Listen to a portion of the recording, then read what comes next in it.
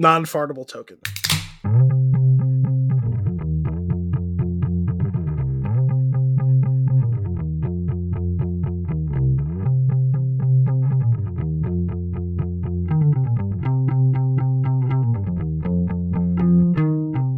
Hello, and welcome to episode 180 of Flicks into Six, the number one podcast on some Earth, presumably.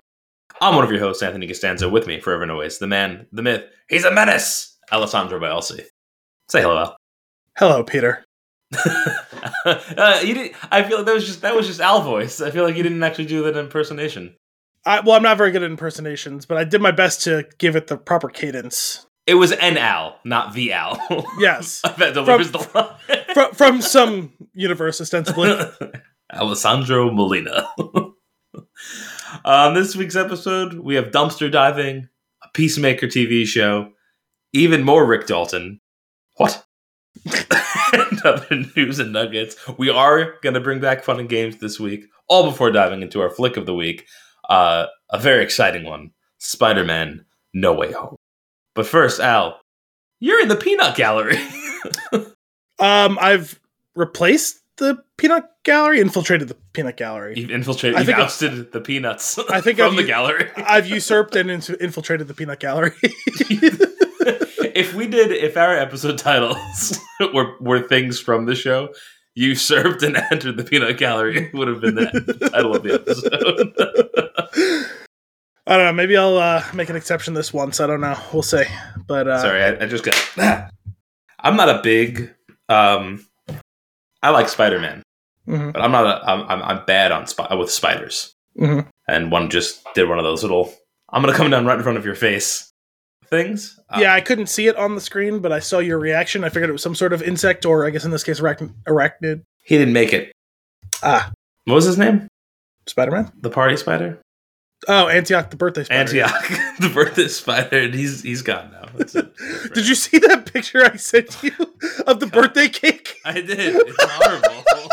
It's so Some listener to the full cast, their brother or sister, or maybe it was a brother and a sister, or a brother and a girlfriend or something. They secretly had a Antioch the birthday spider birthday cake made for a listener's birthday and delivered to them on their birthday, and it was fucking glorious. It's a nightmare. That's the thing in nightmares. So you're in the peanut gallery. You've installed yourself in their couch. There's a little Grogu behind you, which is on brand. Other way. It would be much easier if you turned your head in the other direction. Well, because there's 800 Funko Pops that way. So I assumed it was somewhere here to there, not over here. Not and the other side. Well, the little square of me over there is too small for me to see in fine detail what's behind me over there. So hopefully no one's sneaking up to murder me or whatever. Anyway, I'll keep an eye out. I appreciate that. Make sure you account for the fact that we're reversed. So it should be like he's on your right shoulder, and I'm swinging over. Yeah, so my brother is out of town for the foreseeable future. We won't say where or when or why or for how long, but he's gone, and I've infiltrated his apartment. So, what's that? It's classified. Yes, it is. I'm watching a lot of Homeland again. You really are going to finish it before me. I am. I've only got 4 episodes left. We have about the same amount of episodes left. Something very devastating just happened. No, maybe you're a little ahead of me then. Yeah, I might be. Anyway, what we're drinking is... Oh, right. What are we doing? A Victory Cloudwalker Hazy Juicy IPA, 6.8% alcohol by volume. We love Victory, right? I feel like I can say that pretty safely. So. I think that's safe. We love the assorted monkeys, the golden monkey, the sour monkey. The sour monkey is what's up, though. Yeah. Oof, is that a good beer? But now we're going to try a different one. And it's soaring far beyond hazy. This dry-hopped hazy juicy IPA explodes as tropical and fruity notes float through cloudy formations to elevate hops to the highest pedestal. It uses 2-row pale malt, Citra and Mosaic hops, as Anthony enjoys, and it has the brewmaster's approval, which that's kind of cool. I should hope so. Otherwise, did some rogue make this beer? There's just like there's some can out there from them that says Brewmaster's approval, and there's no signature. It just says NA. We didn't sign this one. It's got a pretty sweet like fighter jet on it. That is a wooden airplane. Are you familiar with the wooden airplane? Yeah, the balsa wood one. Balsa wood. I want to say. Did you say ballsack at the end there? Balsa wood. Balsa wood. I thought that's what you followed it up with. Yeah, ballsack wood. Ballsack wood. Jesus. Oh man. No, those are cool. Those things could soar. You throw them right? Yes. You have to properly construct them. They're very temperamental, but it's all about like getting that weight thing on the nose properly, which it has that on this picture. I like that it says juicy and it's got a picture of a whole cone hop on it. Yep. These I mean I would have never guessed that we were going to be talking about these wooden airplanes this much on an episode of our podcast, but I feel like I've had a number of these in my lifetime, and I just don't I feel like they just arrive in your hand one. Like how you didn't buy it, you didn't construct it, you just turned and looked and it was there. It was there. Yeah. How did you get there? It was a crash landing in my hand. What I was thinking was though, you throw this once, right? And it's like really good. And it soars and then it lands on something / crashes into something. And then that's it. It no longer soars. If you can get to 10 throws, you've had a wonderful life. Back in time. Oh, man. It's great. I was watching an old Family Guy the other day, and it was the one with Ball in a Cup. You know, old time. Oh, my God, yes. Old-timey, hand-painted wooden bowl in a cup. Yep. That's a good one. Yeah, I'm just thinking of like old school toys like that are like, they sound okay in theory. Like, oh, you make this plane and then you throw it and it flies really good. It's like, great. Until you throw it the one time and it explodes and it never flies again. Right, it's like a million little toothpicks. I mean, you got the rubber ball on the elastic band with the paddle. Mm-hmm. I always hated that thing. So does Mel Brooks. That's true. This thing's warped. Let's get the warped one. The little army men with the plastic parachute. Those are so much fun to use for like 15 minutes. Uh-huh. And then you get distracted or you do something else. And then when you go to come back to play with it, somehow he's hung himself. Right. And the parachute will never open again. No, it's over. What are some other there's so many of these things. What about those sticky rubbery ball cup, obviously. hand? Yeah, ball and cup. The hand thing that you like lasso out and it love those. Sticks on a window and then you there's something really satisfying. And I feel like everybody does the same thing where like you stick it to the window and then you pull it, but you pull it really slow to see how long it'll hold on for, like just as it's slowly unpeeling and the fingertips are still touching, and then it just snaps back and hits you in the eye. Yes. Silly putty.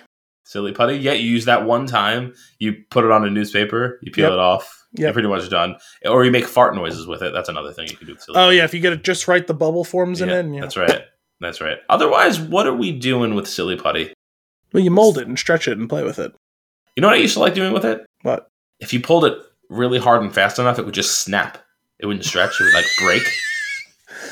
Was it like that was a game I used to play? Was it like a borderline non-Newtonian fluid that like when, like you would pull it really fast and it would turn into a solid somehow? Yeah, that's exactly what it was. I remember doing that. It's like a perfectly clean break if you pulled it really fast. Yes. How about those little semicircles that you turn from concave to convex and then you pop it? Okay. So we're going to take that a step further. I know exactly what you're talking about. I love those. But do you remember Snailians? The name sounds familiar. Okay. Snailians, there was a cartoon. They were these little rubber guys. The toys were like a little rubber Snailian. And they had these little suits that you put them in. They're like these plastic shells that would go around them. They'd be like these like powerful suits that they were in the cartoon. And they would have one of those things that you're talking about, but like on its back. I assume like the shell kind of a snail. Yes. But it was a really like dense, thick rubber one. So if you were to turn it inside out, that's not what it was really for. But if you were to turn it inside out and put it down, it would slowly come back. But it was so thick, the rubber, that like if it was on like a hard floor, it would skyrocket. Oh yeah. And if you touched it, it would like snap. If you touched like the bulbed out part, Yeah. it would snap the other way. So I used to put them down on the floor and try to get people to step on them. And it doesn't feel good. What about those clapper things? That it was kind of like maracas, but it was two hands, and they were plastic hands, and you would shake it. There's those, but I feel like that's more new age compared to like the old one, which was like the ball, like the two balls on. Similar idea, right? Yes. Right. Oh, what about the metal thing with the wheel that just rolls on it? It's like two metal prongs. I've never seen one of those in real life. I've never seen one in real life, but yes, I know what you're talking about. I feel like we're also getting into the realm of like the box of like nails that you gently put your hand into and like. Oh, I love those. You put your face in it. Yes, poke your eye out, but also kind of look like your face. Famously appears in the Super Mario Brothers movie. Oh, I don't remember that. We really need to get around to doing that for the show because we've talked about it enough times, and I don't actually really remember much of that movie. Yeah, it's been like 25 years since I've seen the movie. I'm down. We can make that happen. What are we drinking? We didn't even try it yet. No, we didn't. We really got distracted there. Sorry. Cheers. Wait for it. Sorry. Again, my glasses are too full. I think that's what the problem is. I had one quite full glass that I smacked off of a very not full glass. So that is certainly juicy. That's like that's borderline apple juice. Did I pour beer? Actually, it does kind of taste a little bit like apple juice. You're right. I'm diving right in with 3 thuckles. Yeah, no, it's pretty good. It's really good. It's very tasty. Also, excellent, like effervescent hop aroma to this one. Mm-hmm. From what I can smell, yes, very stuffy. You're probably hearing it here. You probably heard it more last week. I've coughed a few times already. I promise I will try to mute before it happens, but sometimes I just can't get to the button. I've been running into an issue with my microphone where sometimes when I hit the mute button, it doesn't mute. No, and then it mutes when you hit to unmute it, and you're like, oh, wait. Well, no, what happens is before I hit it to cough or whatever, I make sure to take my thumb off to see if the red light is on still, because it shouldn't be blinking when it's muted. Right. But then I've noticed, like, there was one time in an episode, actually, I think it was one of the ones since we came back, where I had to, like, sneeze or something, and, like, I was, like, desperately trying to get it to mute, and it wouldn't. And I actually heard it on the play. I think it might have been the first episode we came back, because I wanted to listen to the whole episode to hear how we sounded. It was like, oh my god, you could literally hear me aggressively click the button because it didn't actually mute, because I hit it once and it didn't mute, but I did it softly. So then I hit it really hard, and it still didn't mute, but you hear the click of the button in the microphone. Oh man, yeah, that's it's when technology fights back. It's rough. Last week we talked about a brewery that is just fine. Yes. This week we have a brewery that is good/great. I mean, all of the ones that we've done, probably 3 on the show, right? And they've all been pretty good, or at least there's 3 that we know of that we really like. Did we do the Golden Monkey on the show? We may not have done Golden Monkey on the show. We definitely did Sour Monkey on the show. I have like vivid memories of having Golden Monkey for the first time at One Republic in Hoboken. I think you were there. I feel like I definitely introduced you to the Golden Monkey. Yeah. I don't remember where. I remember us drinking it in Hoboken. I remember us getting it for a Golden Monkey and a pork slap burger, which was like a burger with bacon and and pulled pork and like an egg. It was too much. It's just too much. So that sounds right. But what I remember from drinking it in Hoboken was for the Oscars that we had at your apartment in Hoboken. Wow. That was like the last actual, or maybe the only actual Oscars party that you got to host. Because most of the time it's just you and me, or you, me, and Kim. You, me, and Kim and Carly. We did like a legit. We had a decent amount of people there, didn't we? Yeah, because Michael Warren and his girlfriend were there, and Michael's sister was there. I think James was there. Vicky came in from Weehawken. Right. Wow. There might have been a couple other people. I don't remember. Damn. We gotta get an Oscars party going again one of these days. You know, when the Oscars happen. Yeah, exactly. But yeah, I remember you And and when me. it's worth it. To be frank, some Sure. years it's not worth it. I barely saw any of the movies last year. I'm going to try and make a better effort this year. You're going to have to make them available on Plex for me, and I'm going to try and knock them all out. Sounds good. I wonder if there's a theater the theater that we go to here when you're here, they do sometimes they do a pass where like you pay X number of dollars and like you have a certain amount of time to see them. There's only so many showings of each one, but you can you have the pass to go see it, which is kind of cool. I like that. Yeah, I have to. The one that I've actually been pretty interested in that I'd like to see was it Belfast, the Kenneth Branagh one? Man, that dude's all over the place. Yeah, I want to see that one. I heard good things about that one. I'm sure I'll be interested more or less in the other ones. But I feel like I don't even know what the big Oscar movies are this year. Neither do I. I usually don't pay attention until around now because they usually come out in the wrong year. Well, they all about all that other stuff that happened. They all come out in from Thanksgiving to New Year's, and sometimes you haven't even heard of it when it comes out, but then you hear about it 4 weeks later when Oscars buzz starts ramping up. This is the year that they give Anna Faris the Lifetime Achievement Award for her role in Just Friends. And they plead for forgiveness. But this beer's a treat. I'm happy with it. 3 thuckles all the way. I think it's time for some news and nuggets. Al, do you want to kick us off? Sure. Let's start with a little nugget, I suppose. I forgot / didn't know that they were making a Peacemaker show. And then is Peacemaker that movie with George Clooney? That doesn't sound familiar to me. Not to say that it's not correct what you just said. That terrorist. He's counter-terrorist. I'm gonna look this up real quick. That doesn't sound familiar to me. But this is Peacemaker, the character played by John Cena in Suicide Squad. Oh. That him and James Gunn are making into a show on HBO Max. It comes out, I believe, the 15th or something. I still haven't seen Suicide Squad because I went to watch it, and of course it was off. I didn't realize that you didn't see it. I forgot that you didn't see it. Yeah, I want to see it. Yeah, it was good. I actually really liked it, considering I had less than no expectations going into that movie. I really didn't like that they were making that movie. I didn't like that James Gunn was wasting his time with that. I ended up really liking it. Cool. Which is funny, considering I went in with a pretty negative outlook, and I ended up really liking it. Breaking news, this just in. The Peacemaker was a movie with George Clooney and Nicole Kidman from 1997.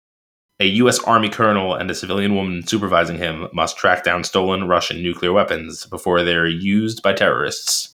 Fun.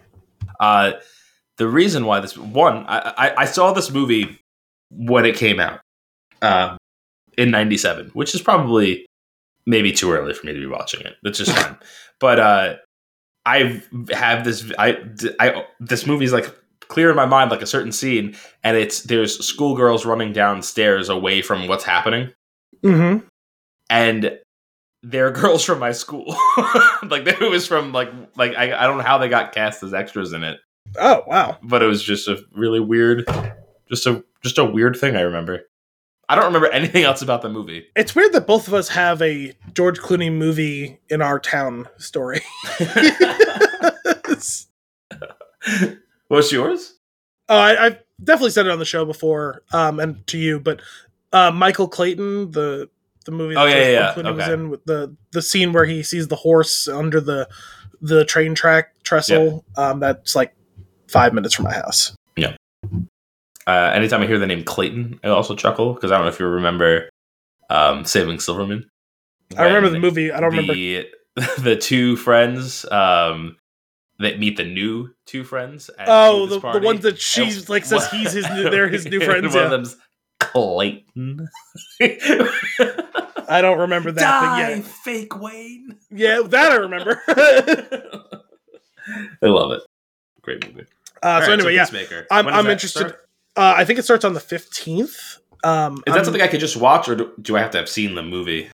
I don't know yet. Probably you could just see it, I'm guessing, because I think that this will technically be like a Before. prequel, but I'm not 100% sure about that. Okay. I haven't even seen the trailer. I just saw that there's a trailer out and that it's coming out, and I was like, oh, that's cool. I'll probably check that out because he was vaguely entertaining, and it sounds like they're striking the tone of kind of like The Boys. So, Okay. I hear you're getting into The Boys. yes, exactly. What is even more Rick Dalton? I've been curious about this since you mentioned it. Oh, okay. So, you know how there was that movie by Quentin Tarantino, Once Upon a Time in Hollywood? Sure. Were you trying to remember the title while you were saying it? Well, the problem is I know the name of the movie. It's a lot of words in the movie. Uh-huh. And in the headline for the thing I'm about to read you, it's abbreviated OUATIH. And I'm like, that's just fucking up my whole mind. Like, I know the movie. I'm outie. Yeah, I'm like, I'm going to end up saying all these words in the wrong order somehow. Or outie. So there was the movie. Sure. I want to say you liked it slightly more than me, but I very much enjoyed yeah, it. Okay. You know what I enjoy more than that movie? What? Is Gary's cosplay. Gary's cosplay was pretty incredible. He did a very good Cowboy Rick Dalton.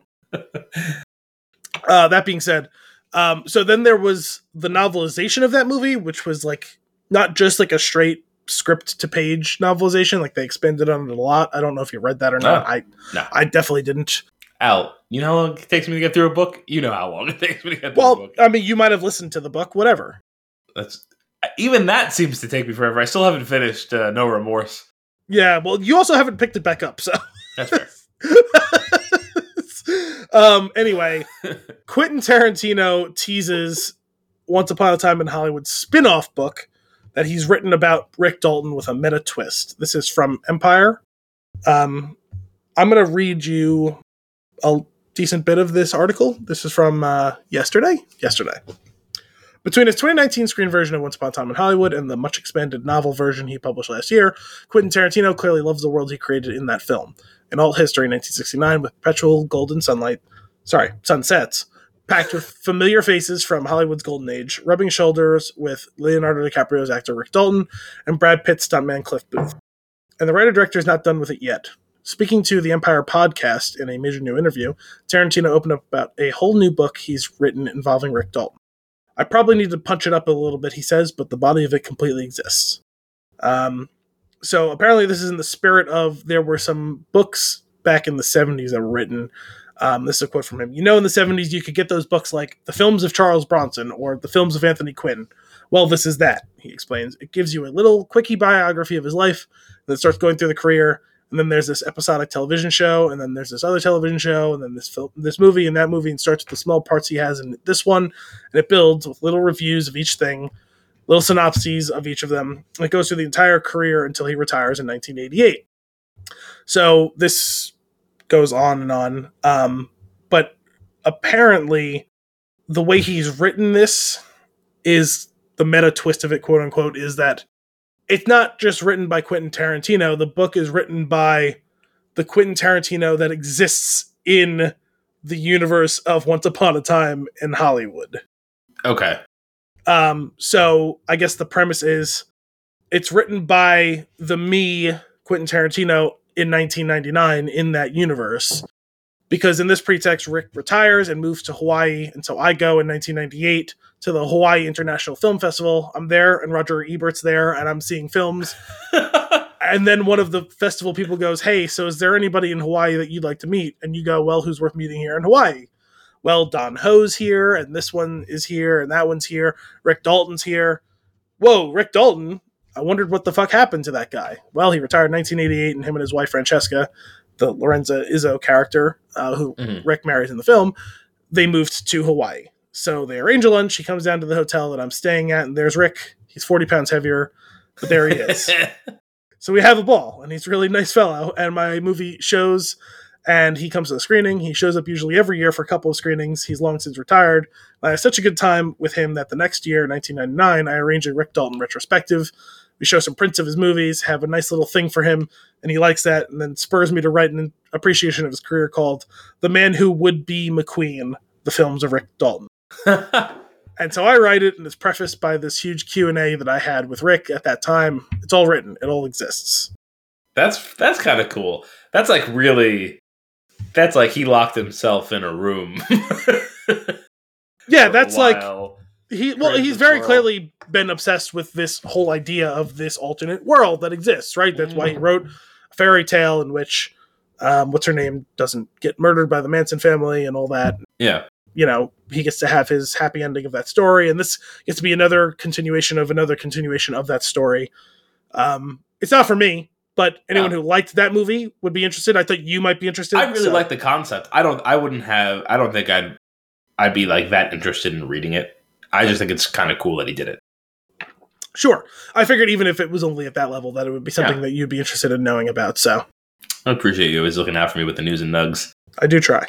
You too. I got one for you. Okay. Al, have you ever been dumpster diving? No. So I have. Oh, recently? I had an interesting Monday night. Do tell. So Kim works at the yoga studio on Monday nights. Okay. And she closes it up. And when she closes it up at the end of the day, she takes out the trash and throws it in the dumpster. She comes home, walks in the door, and goes, well, I think we're going to have to go dumpster diving. To which I say, what?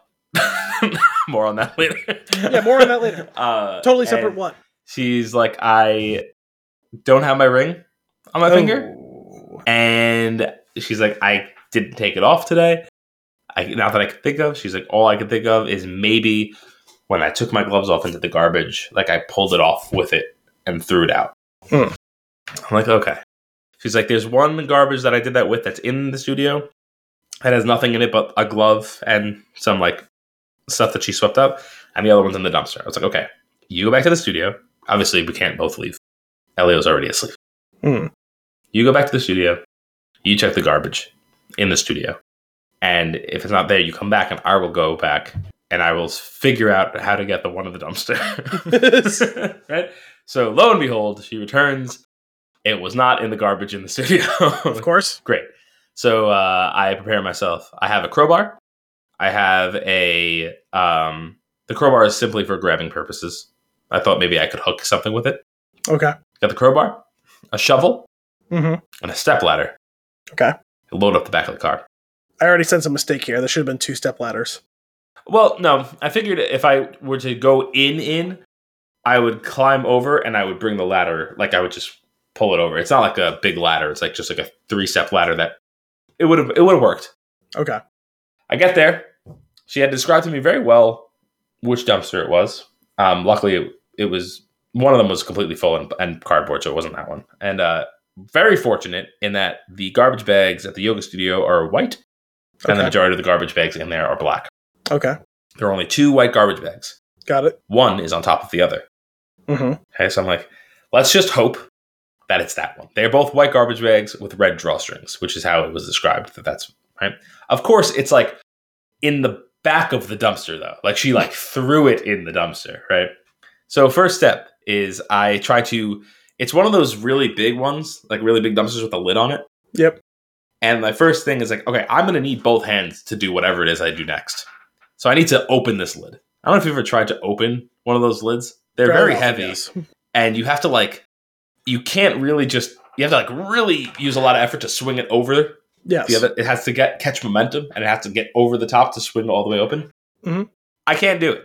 I'm not the right height. I don't have, I just can't do Height's a part of it, yeah. I got onto the stepladder and I tried doing it a few times and I realized I'm almost certainly going to knock the stepladder over and crack my teeth on the dumpster because I'm going to lose my balance. So I was like, I have to figure this out. So I improvise and I climb on top of the other dumpster. Now I'm between 2 dumpsters and I'm close enough to the hinge now that I can actually just, without throwing it, I can open it all the way. Open it all the way. Now I also realize I'm pretty close to the back of the dumpster and the shovel is just in reach. So I grab the shovel and my first instinct is I'm going to scoop it. I'm going to scoop it out. With the shovel. There's a chance that something under it shifts and it goes further down. Mm-hmm. So I rethink my approach. Turn the shovel around. Okay. I see where the red handles are. So I just poke the bag a little bit and shake it a little bit until one of the handles moves. And there's enough of a loop in the handle. That you can hook it. That I carefully put the shovel through the loophole. Right? Now it's very important. It's 27 degrees and I am freezing and my hands have never been so cold. I'm not wearing like warm gloves. I'm wearing like what are now known as COVID gloves just to not, touch anything. Yeah. Finally get it out, right? Cleared it out. Almost fall getting off the dumpsters because now I can't really feel the leg that I was leaning against the dumpster with because it's so cold, and the dumpster is basically ice. I'm just thinking of Christmas Vacation when they're going to get the tree, and Audrey's frozen from the waist down. Yeah, that's me. That's me this moment. So I'm like, okay, I'm gonna go and throw it in the back of the car. I'm gonna try to open it, and I was gonna look through it there with a light. Yeah, I went to open it, can't open it because I can't. My hands have never been so numb. Like I couldn't feel anything. So I was like, yeah. I sat in the car for a minute. I called her. I was like, I'm just going to rip the bag, describe some things that I see, and you tell me that this is the right bag or not. Because I'm not coming back. Right? So I opened it up. I was like, Swiffer pads, a couple of clear gloves. That's it. Okay, great. Go back home, get in the garage, close the door, try to warm up a little bit, rip the bag open, and spread everything out across the floor. Not hearing any metal. Right? Not hearing any sound. I'm like, oh. So far, not so great. She's like, well, this is definitely the bag because so-and-so was eating that snack. and yeah. So it's like, great. We find the 3 gloves that are in there. No ring in the gloves. Awesome. Start just pulling apart all of the papers and everything that's in there. No ring. Okay. And I was like, well, I've asked you numerous times already, but like, are you absolutely sure you were wearing the ring when you went? She thinks she was. So, okay. We're trying to think, where could it be? How could it have fallen off? It's all wood floors. If it had fallen off of her hand, she would have heard it. Yeah. Like, can't figure it out, right? It's now like 10:30. She's very upset. Naturally. I'm frustrated. I'm laying on the bed and I'm thinking, a picture of her earlier today, holding Elia. Let's go to the tape. Go to the tape. No ring on the hand. Oh. The ring must be in the house. The ring is coming from in the house. Looking everywhere, I had already like kind of turned everything upside down looking for it. Couldn't find it in the bedroom, which is where most likely it would have been. Odds are that's where it'll be. A little Home Alone reference for you. It wasn't in the room. Then I was like, I vaguely remember earlier today, the cat was playing with something that sounded weird that I had never heard before. Oh, boy. Like, is it somewhere else in the house? We'll look tomorrow. Whatever. Mother-in-law comes over the next day to watch the baby while Kim goes out to an appointment. Playing with him in his room. Moves this little cozy caterpillar thing that he has over. And the ring pops out. And I was like, honestly, just glad that we found it. Really wish I thought to look at the picture before I went in the dumpster. Yes. Lots of bagels in the dumpster. Huh. Either way, it's a happy story. We find the ring. Yes. It's good. My hands still work. I was, at a certain point in that story, I was wondering whether or not you were going to get home and see the ring on her hand. Oh, that would have been great. The only way this story could have been better. Great. Like, when your mom's like, I can't find my glasses, like they're on top of your head. Yeah. I've some things like that have happened. There was one time where she thought she lost her wallet and she was all upset. The wallet was she bought it in Florence and it was like a really nice like leather wallet when we were there. And it's really, first things I was like, okay, I was like, things happen, whatever, like we do have to act right now though. And we have to cancel your cards or pause them until we figure it out. So he did all that. And then I was just like distraught. She was like, so upset. And I was like, let me just take her keys and go through the car. I feel like there's a chance. I don't know what made me think. Like she explained to me what she knows where she had it too. And like, so something just made me like, let me just go check the car. Sure enough, I checked the car, checked the little glove box in the middle. What do you call that thing? The armrest one. Is that a glove box? Is that a compartment? The arm compartment? Whatever. Yeah, it's in there. And she like never puts it in there. Mm-hmm. I was just like, came back in the house and it was like, we can call all those places now and reactivate. Sometimes you just need a fresh set of eyes because you get stuck in the mode of I know it should be here and it's not there, and so you can't see the other perfectly legitimate place it could be because you don't remember putting it there. You remember putting it always here. That's your muscle memory to put it there. Exactly. And I feel like I would have searched Elio's room a little bit more for the ring if he weren't asleep. Sure. But no, it wouldn't. Again. Also, what are the odds it would be in his crib? Like, it wasn't. It was on the floor. Oh, okay. Like in like a toy in the rug. Got it. Which, I mean, in theory, she probably was like holding on to him and pulled her hand out from like under him and like it probably like pulled it off because it's not loose, the ring. Yeah. But, it has a happy ending. I'm just glad I didn't have to go into the dumpster. Yes. That's why I was going to say 2-step ladders because ideally you would walk one in, one out. Just like step across. down. Yeah, this way you don't have to like straddle or even disgusting dumpster. I have one of those like little giants. Actually, that would have probably been a better idea. And I could have just taken it and it's like a ladder that has like an A fold and I could have just put one side over it so I could have just climbed up and over. Yeah. Like a pool ladder.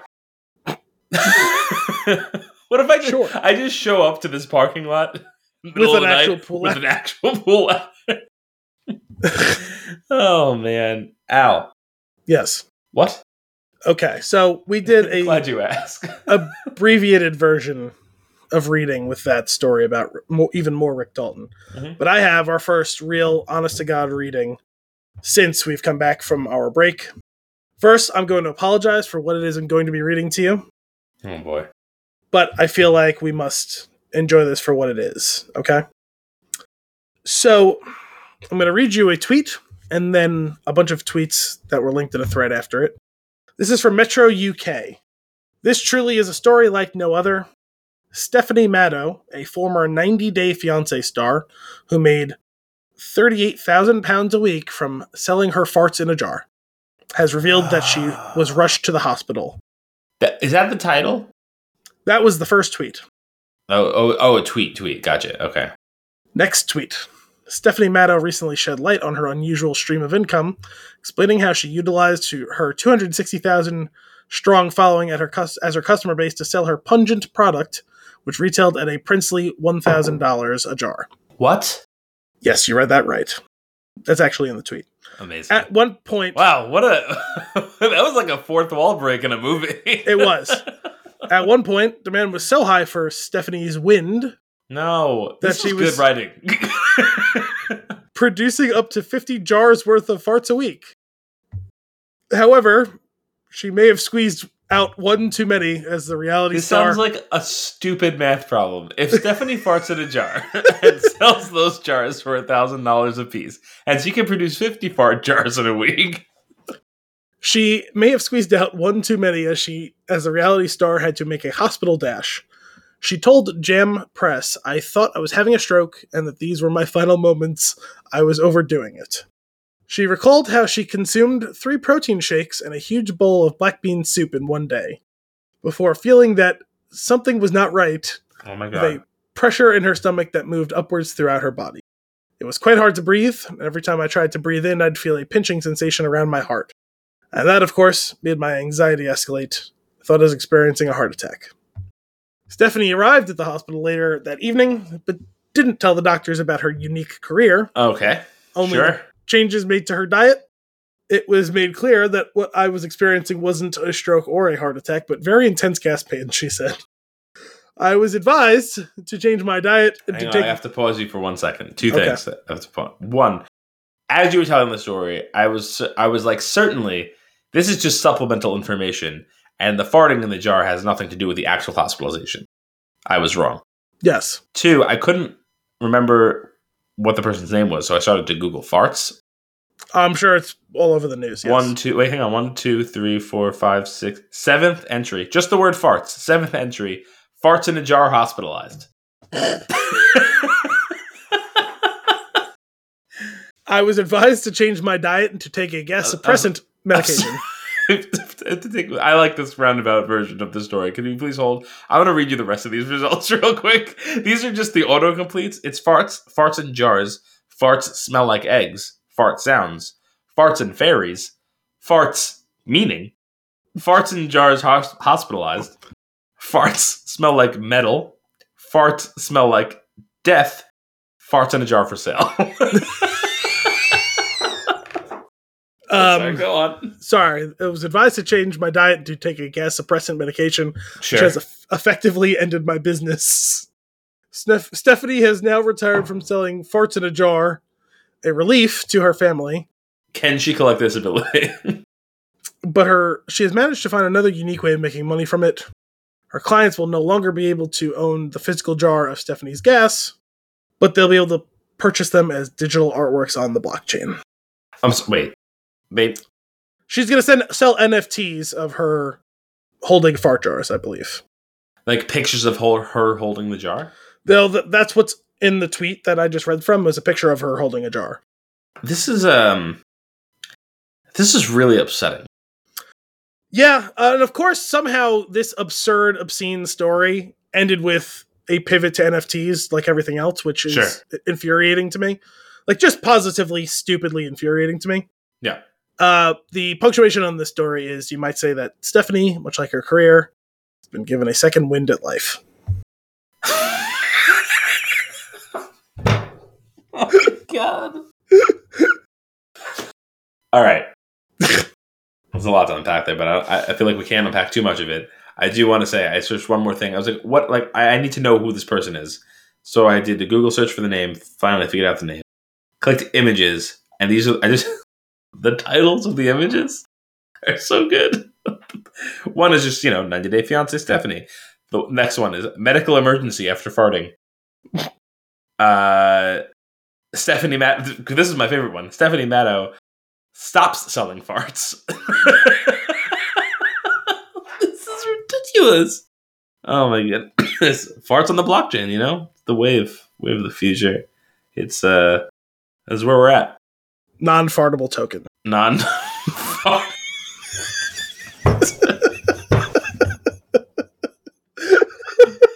I can't. I'm sorry, I had to. Oh my god.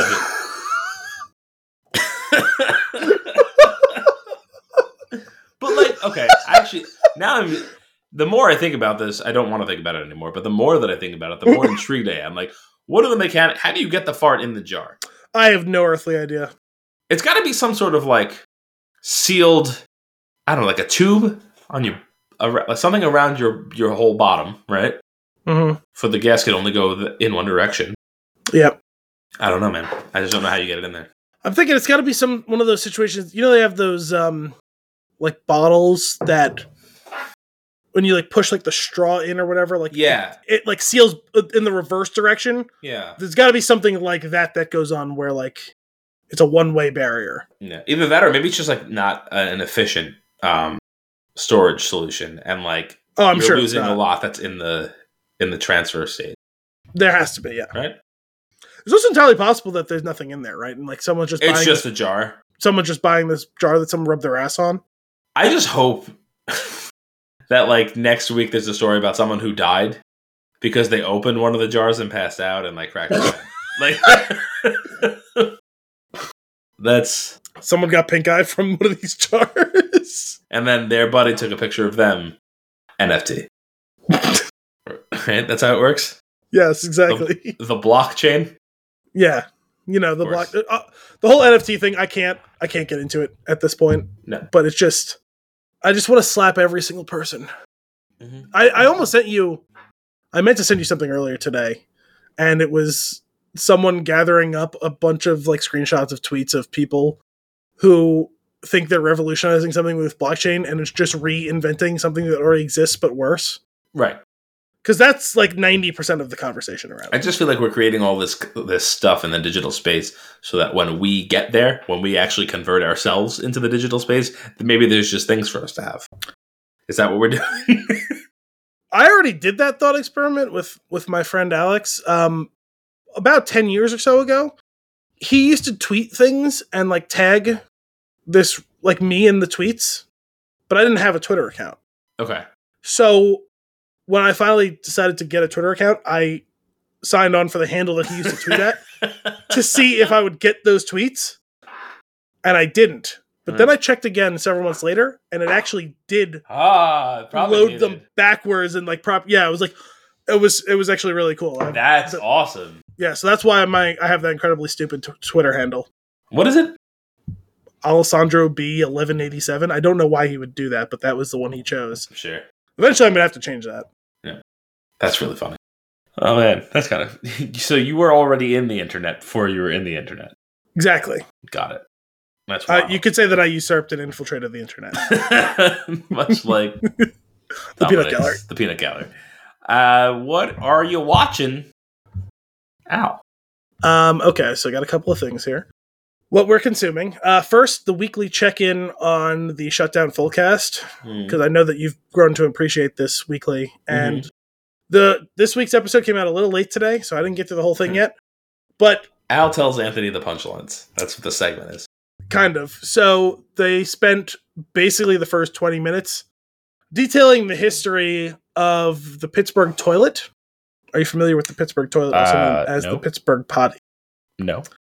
So apparently, roughly World War II era houses built in the Pittsburgh area, many of them were built with basements that have a freestanding toilet and or shower in the basement. Just there. Not enclosed within a sub-room of the basement. It's just like in the basement. Just in the basement open, yes. Okay. So it's funny because this may not be a true Krugering, because I may have actually seen one of them retweet something about this the other day. I saw it on Twitter. I just don't remember who it was, and it may have been one of them. I don't know. Okay. But I know when they started talking about it on the show that one of them didn't know about it before they started talking about it, so it's possible it wasn't one of them, because they would have seen it. Okay. Like if the other one had tweeted it. Yeah. So yeah, apparently this comes back to Pittsburgh mining town and all that stuff. Like, you'd come back from the mines or smelting iron into steel or whatever, and apparently go in through the basement, clean yourself off before entering the main part of your house. Got it. Okay. And who doesn't want a fully functioning toilet in their basement? Totally get it. Sure. Don't understand why there can't be walls around it, though. Maybe you don't want to touch anything on the way to it. Yeah, but what if you're utilizing the toilet, usurping and infiltrating the toilet, right? And someone comes downstairs. Maybe it's just a one-way street type situation. You only come in if you've been working all day. So there's no circumstances which you got to knock, right? You got to know to knock on the basement. That was one of the things they discussed on the episode. Yes, but they spent about the first 20 minutes discussing this and all of the possible variations and reasons why, and the applications and how it might be embarrassing and all that stuff. Yeah, it was an entertaining conversation. That is interesting. Like, I'm kind of curious. I want to know how big the room is. I want to know what else is in the room. I mean, I saw a picture of one that was, like I said, on Twitter, and you can see from the vantage point of the picture, right? The picture is being taken of a toilet, and right behind the toilet, there's a column, but just past the column is the staircase upstairs. You can, it's basically. I see it. I see. You're probably seeing the exact picture I'm talking about. Yes. Yeah. Fascinating. That is really why. Why do it that way? Right? One of them even said you could have even put a fucking shower curtain around it. Or put it in a corner. Well, if you wanted to be cheap, right, and you didn't want to build 4 walls. Sure. You could put some sort of drapery around it. You could build an iron door. You work at the iron mill. Right? You could just drag some scrap home with you. This is really you sent me down a rabbit hole. I did. Several of them already. I'm going to have to ask my friend who now lives there. Pittsburgh? If she's familiar with the Pittsburgh potty. I mean, it sounds like they don't make them like that anymore, but... Oh, God. If you live in the Pittsburgh area, you have to be familiar with it, right? I would assume so. These are questions I'm going to have to ask. Very strange. Maybe. No. I'm kind of wondering if it was a thing, there was a door around it, and they just removed it because they didn't want to use it anymore. No, but there can't be a door that has been removed because there's not 3 other walls. No, like a stall. I guess. Actually, maybe. I'm seeing a picture right now of one that is a stall. Okay, if at least if it had a stall, that would be okay. Sure. Still, you'd rather not have the whole bathroom smell like shit, but at least you have visual protection from other people entering the room. I feel like there's a lot of bugs in this situation. It's entirely possible. Open, it's in the basement, it's kind of moist everywhere. Yeah. I'm not feeling it. No. This one's pretty great. It's washer, dryer, sink, toilet. Nice. This one, they just they didn't build walls around it, but they put one of those like velvet covers on the seat. Oh, this is fascinating. There's a book? Okay, I'm done. The Pittsburgh Potty. Huh. Yeah, can't read the Rick Dalton book. Can't read without remorse, but I will read more about the Pittsburgh Potty. Absolutely. There's some things you just gotta know. Yeah. All right. What else are you consuming? So I finally got to start watching The Witcher the last 2 days. So How far are you? I finished the 3rd episode shortly before we started recording tonight. Excellent. So I've been enjoying it. Your guy Stregobor is Stregobor. I hate him so much. Dastardly as always. Dastardly indeed. Yeah, it's been good. It's been entertaining so far. Yeah. It's a good show. I really enjoyed the season. I like the strong focus on Cirilla, the mystery. It's fun. It's good. I don't know if I had finished it when we recorded last week, but I am done. Okay. I have finished. It's only 8 episodes, right? So I'm almost halfway. I think so. Yeah. Good stuff, man. It's just very entertaining. I think it's really well constructed too. Like it's not doing anything too wacky like the first season did, but you can't really play that game twice. No, once you've linked the timelines back together, you can't do that again, probably. But I really liked that for the first season. I know it frustrated and turned some people off. I actually really liked it. Yeah. Nice and fresh, but cool. Yeah, so I have that on my list too because, like I said, I wasn't sure if I had finished it last time we spoke. But nice. What I will go next. I now have 1 episode left of Dexter: New Blood, which airs Sunday. So if this episode's out on time, it airs Sunday. If not, it's probably already out. But I am really enjoying it. I had read something about it was like the writer's favorite thing he had ever written. It's very good. I wouldn't think it's not like it's the best episode of Dexter or anything like that, but it's really strong for a second to last episode. It's like, I'm gonna wrap these things up. What's next? Do we have enough time in the next episode to do all this? So we'll see what happens. I'm also really curious about what are their plans for this series? Is this it? I have no idea. I've been trying to avoid the news of it since I still haven't been able to catch up to date. So, but anyway, I'm really looking forward to the finale of that next week. What else are you consuming? I very briefly and barely began my foray into God Emperor of Dune, which is the 4th book of 6. I have heard that out in the fandom, this one is viewed as on par with or possibly even exceeding the first one, which is surprising because the first one was pretty excellent. It's definitely been my favorite of the 3, although I've liked all 3 of them that I've read so far. I just haven't had the time to really sit down and chew on it yet. I've basically read the foreword, which was written by his son, the prologue, and then the first chapter. So first chapter is pretty intriguing. It's pretty thrilling right off the bat. And I was like, oh, okay. Cool. I'm sure that they'll take a breath from that for quite some time after this, but I'm definitely intrigued to see where this goes, considering there is a 3,500-year time jump between the 3rd book and the 4th book. Okay. Let's get all that stuff real out of the way so we could write something fresh. Yeah, I thought that the 30-year time jump in The Expanse was dramatic. Yeah, right. Oh my god. This is 150 times that or whatever. Well, that's cool. Yeah. Glad you're enjoying it. Yeah, no, it's fun to keep going through this series. Hopefully I'll enjoy this book just as much as I have the rest of it. So I enjoyed something tremendously on New Year's Eve. Okay.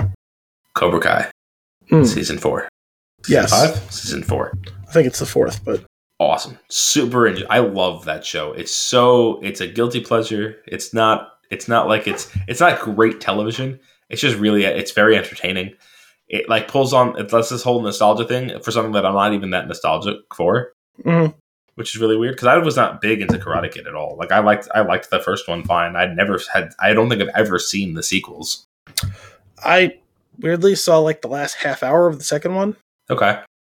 But they do enough job of doing like flashbacks and recaps to catch you up to speed on characters they're going to introduce and things they're going to do.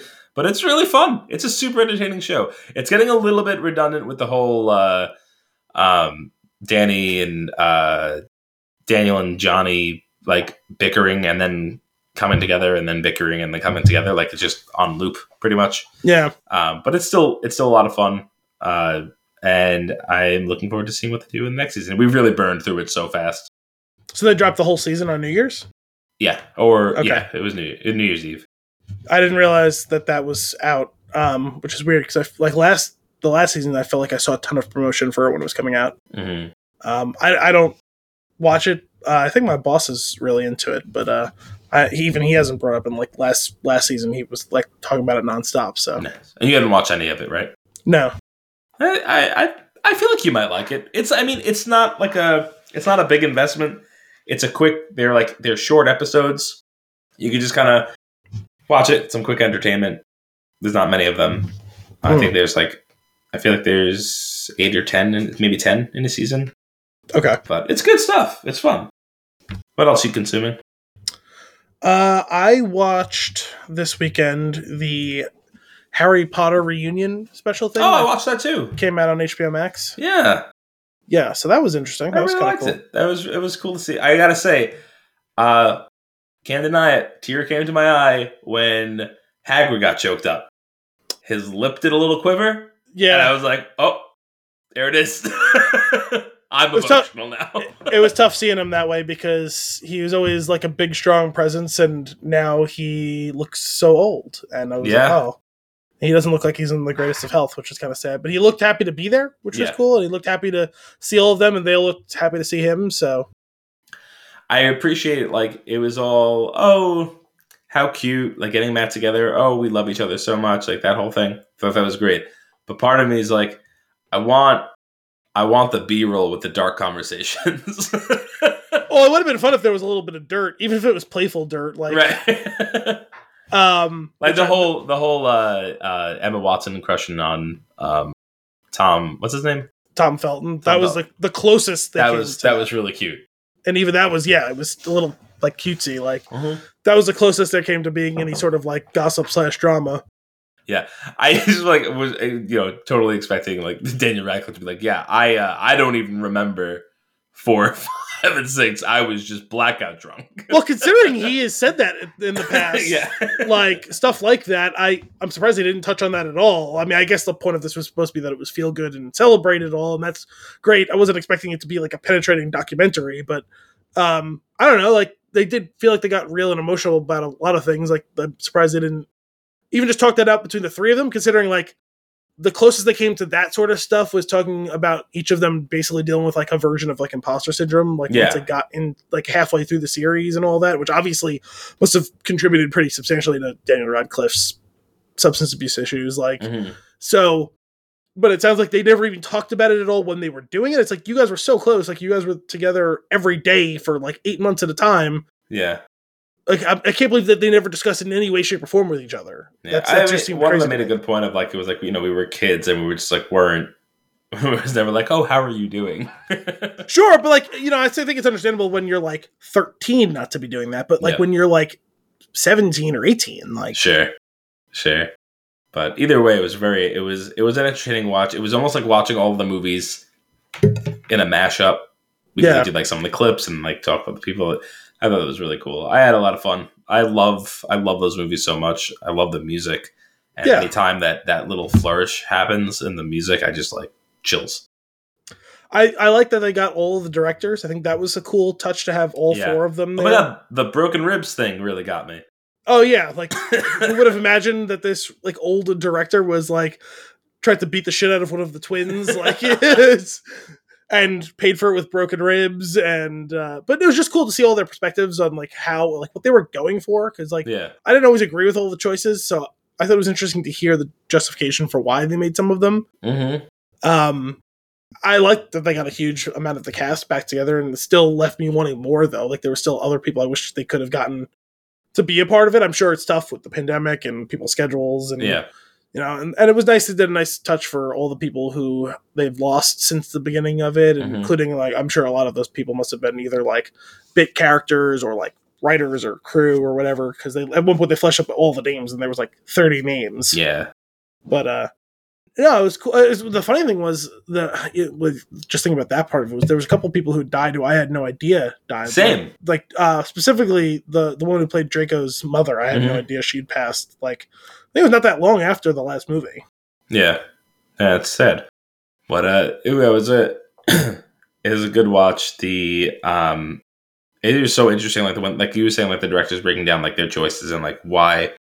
When you look at it a certain way of like first couple movies, children, next few movies, like, coming of age, like teen years, things like that. And then like dramatic shift in tone. You're adults now. You got to deal with some real shit. Like, I think it's like, that growing up reading the books and watching the movies, kind of hitting those milestones as they were coming out is kind of cool.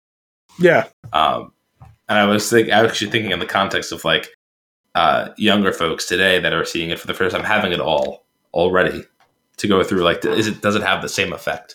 It's a good question. And to see how it ages with them coming at it a generation or two later. Yeah, I'll circle back in a few years. Yeah, we can interview my little dude.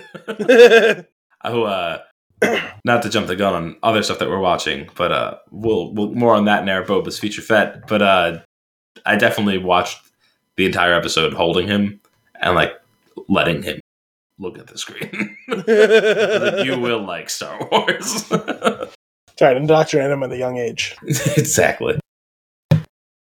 So, any other watchings? No, I think that's it for my consumption. I have two more in here. One I mentioned earlier, Homeland, which I'm burning through the last season. Wasn't a fan of the first couple episodes. I thought it was like really slow and clunky, but it picked up, and like the next like 4 were like, this is good.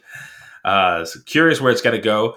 We're at the point where I'm like at the 8th episode of 12. Don't ask me. Something like that. There's like 4 or I think left, and like a couple of characters were introduced. I'm like, no. I don't have time for this. Like, there's a lot of threads that you need to tie up. It is a little late in the game to be adding important-ish characters. That suck. Oh, even better. Yeah. Anyway, watching that, looking forward to wrapping it up and putting that on the shelf. And I started watching Star Wars Visions. I watched 3 episodes. Okay, so I think you saw basically about the same amount as I have. I really, really enjoyed the samurai one. Yeah, like that one was cool. The black and white. That was really awesome. So how ridiculous was that umbrella thing? That was so cool. I mentioned that to you as like a teaser to look forward to in an episode. Lightsaber. That was awesome. Ridiculous. I forget what the second one was. I liked it too, though. The second one... Oh, the band. The Scott Pilgrim one. That was basically... Yeah, the Scott... Joseph Gordon-Levitt voiced the main Oh, character. did he? I didn't even realize. That was actually... And I think like Bobby Moynihan was one of them. I can't remember the names, but there was a bunch of big names on the English voice actor side. I didn't even think to look at any of the actors for that show. That's funny. I really liked that one. That one had great vibes. Like, and you were absolutely right. Like, definitely felt like Scott Pilgrim. Like, it had it was just really entertaining. I didn't care for the next one, the twins. I kind of liked it, but it was probably the one I was least interested of those 3. Yeah, I think that might have been the last one I watched as well. I don't know if I watched I may have more. started the next one, but I didn't get through it yet. Okay. But, yeah, I haven't got back to it since I mentioned it on the show. Yeah, so I got some Visions under my belt, and I was pleasantly surprised. Yeah. Very cool, the idea of each one being so drastically different. Yeah, I like that each one's like visually unique and all. Making these stories of these characters, like these one-off, like this is a very full universe of people living in it. So here's some stories. It was a really cool idea. Yeah. Sweet. Well, we're both watching Book of Boba Fett. More on that after the credits. But unless you have anything else, I think it's time for some fun and games. Yes. So we missed last week. Mm-hmm. And I was going to use the movie that I picked for last week. That makes sense. But okay. I'm going to hold on to it. Interesting. Something else came to mind. Okay. And I'm going to pull the movie up in front of me. So I have... Okay. And it's not loading. There we go. Whenever you're ready, let the questioning come in. Okay. Did this movie come out in the year 2000 or later? Yes. Okay. Is this movie based on IP? Yes. Okay. Is it in the superhero genre? No. Interesting. Okay. Is this movie part of a series of movies? Yes. Is this movie series still ongoing?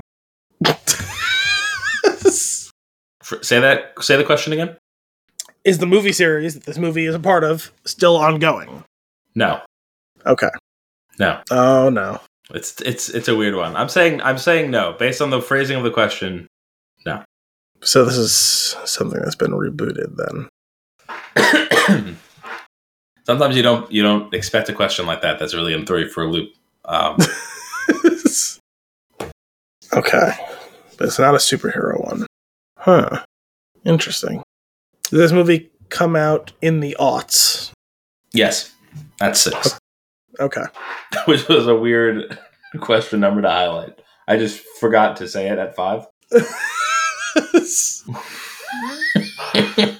That was question 9 3/4.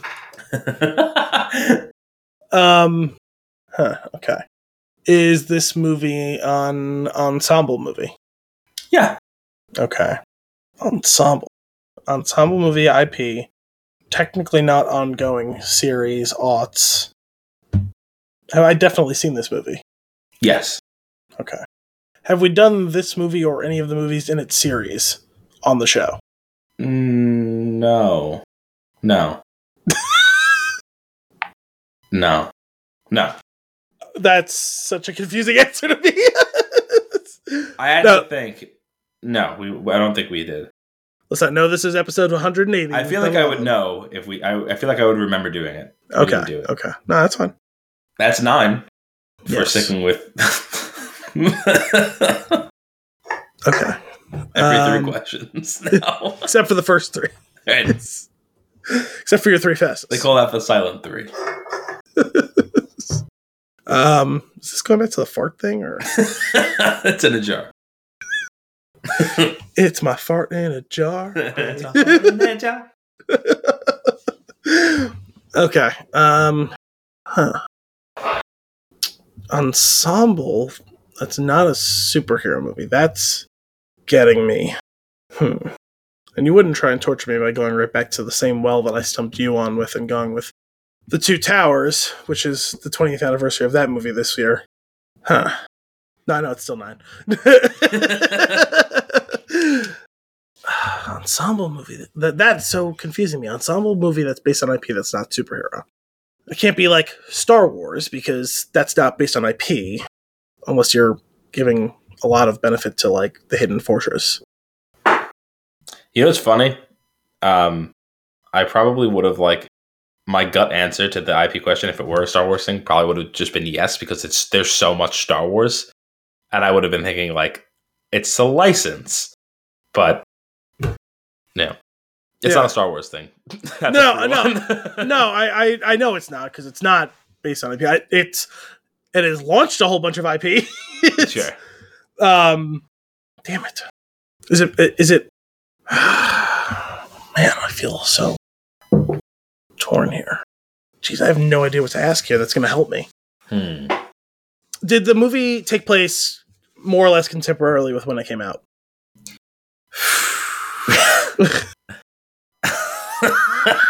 I don't know how to answer it. Yes. I hate the indecision. I don't like the indecision. The only thing I can say is it's not no, but it's a yes with an asterisk. That's confusing. Yeah, I know. I think it'll make sense later. That's 10. I wasn't expecting another update till 12.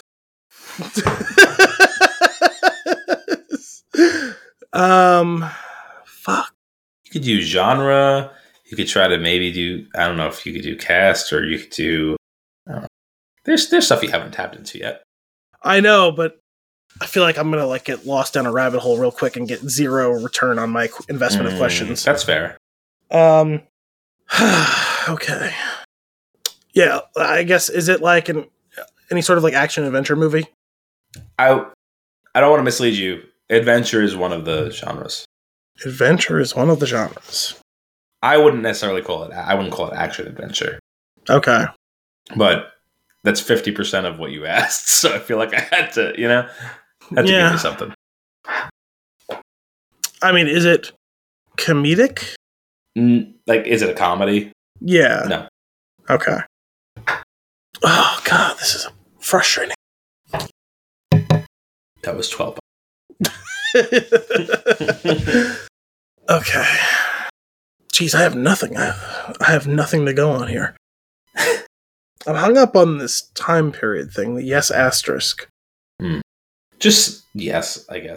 Well, I'm trying to see if there's anything I can parse from that to figure out. Is it 95% of the movie takes place contemporary, but the rest of it doesn't, and it's because it's in a different time period, or it's in a different universe, or whatever. Try to figure out does that jog something in my memory where I should pursue or whatever. Gotcha. Because The Matrix. I know it's not The Matrix, that's 1999, right? But The Matrix takes place contemporary to when it's come in The Matrix, but in reality, it's far in the future of that, right? Yeah, I feel like The Matrix would have been no asterisk. But you know what I'm getting at. Though, you know what I mean? Absolutely. That's good though. I think that's good that you're thinking about that. Yeah, so I just want to let you know that. I'm not trying to get you in a gotcha type of thing. I'm trying to say what would the asterisk be, and can that lead me? To be very clear, and if the listeners haven't figured it out already, I'm not a competitive person. I'm very much rooting for you to win. No, I know you don't do it to intentionally obscure, but I know also you don't want to give away much more than what I'm actually asking. In the effort of this being interesting. I mean, the answer is probably going to be no, but was it nominated for any major Oscars? No. Okay. Yeah, I mean, definitely no. Okay. I feel like I would know that. Oh, major is the actor, the director. No. Yeah. That's 13. That also has a 3 in it. Does this movie have anything to do with the reunion special we were discussing earlier? Yes. See, I finally got there. What is contemporary, more or less, asterisk? Okay. How many questions do I have left? 6? 6. 5 and a guess? That's right. And of course, there's 8 movies. Sure. Was this movie directed by Christopher Columbus? Yes. Does this movie have Dobby the House Elf in it? No. Is this movie Harry Potter and the Sorcerer's Stone? It is. 17 questions. I was when you said that you were watching it, when what we're watching, I was like, oh no. That's the movie I picked. And then when you said question 9 3/4, I was like, oh, it's gonna suck if he doesn't get it. Very good. Thank you. You got there. But yeah, you get it. Yeah, it's contemporary-esque. I mean, in their universe, it was taking place contemporary, right? Sure. But it's also passed with an entirely fictional realm. It's also Magic Land. Yeah. But it is the UK in the late 90s when that, or early 2000s, whatever, Yeah. The books were written in the 90s. Okay, excellent. Cool. Well, I'm glad you got it. 17 questions. Good job. I feel if I were to pick any of the other ones, which one would have screwed you up? I wonder, there's definitely a way of asking the questions where you could have gotten lost with only 6 left and gotten into the toss up. Well, that's why I was trying to because that was what you ran into the last one with the Lord of the Rings, right? Where you had 1 question, 1 guess for 3 movies, and I thought about it more even after we were done. I really don't know how you could properly, no matter which way you did it, it was going to come down to a coin flip of. Mm-hmm. Either the other 2. You got the 2 out of it and you got the 1, or you were fucked and it's a pure 50-50. There was no one true way to parse it down. Yeah. I guess by asking any question that eliminates at least 1, I am at least getting down to 50-50. Yeah. Which is good. With that, I think it's time for our flick of the week. Spider-Man: No Way Home. Released in 2021, rated PG-13 with a 2-hour and 28-minute runtime. With Spider-Man's identity now revealed, Peter asks Doctor Strange for help. When a spell goes wrong, dangerous foes from other worlds start to appear, forcing Peter to discover what it truly means to be Spider-Man. That's your IMDb synopsis. Man, oh man, what a treat. I'm so glad that on the episode prior to this, you told me your score. And now, why don't you give me your hot take to go with it? A triumph of writing and performance that gives rare heart and soul to both our heroes and villains, legitimately affecting either the funniest dark movie or darkest funny movie I've seen in a while. 10 out of 10 web slingers. Nice. Couldn't agree more. An absolutely brilliant culmination of decades of superhero movies. Spider-Man Far From Home is far greater than the sum of its parts. 10 out of 10 multiverses. Nice. Dude. First off, I normally don't give the disclaimer beforehand, but I think I'm going to start doing it before. We are going into spoilers. We're trying to just talk about the movie as two people that saw the movie. So there will be spoilers here. If you have not seen this movie, stop.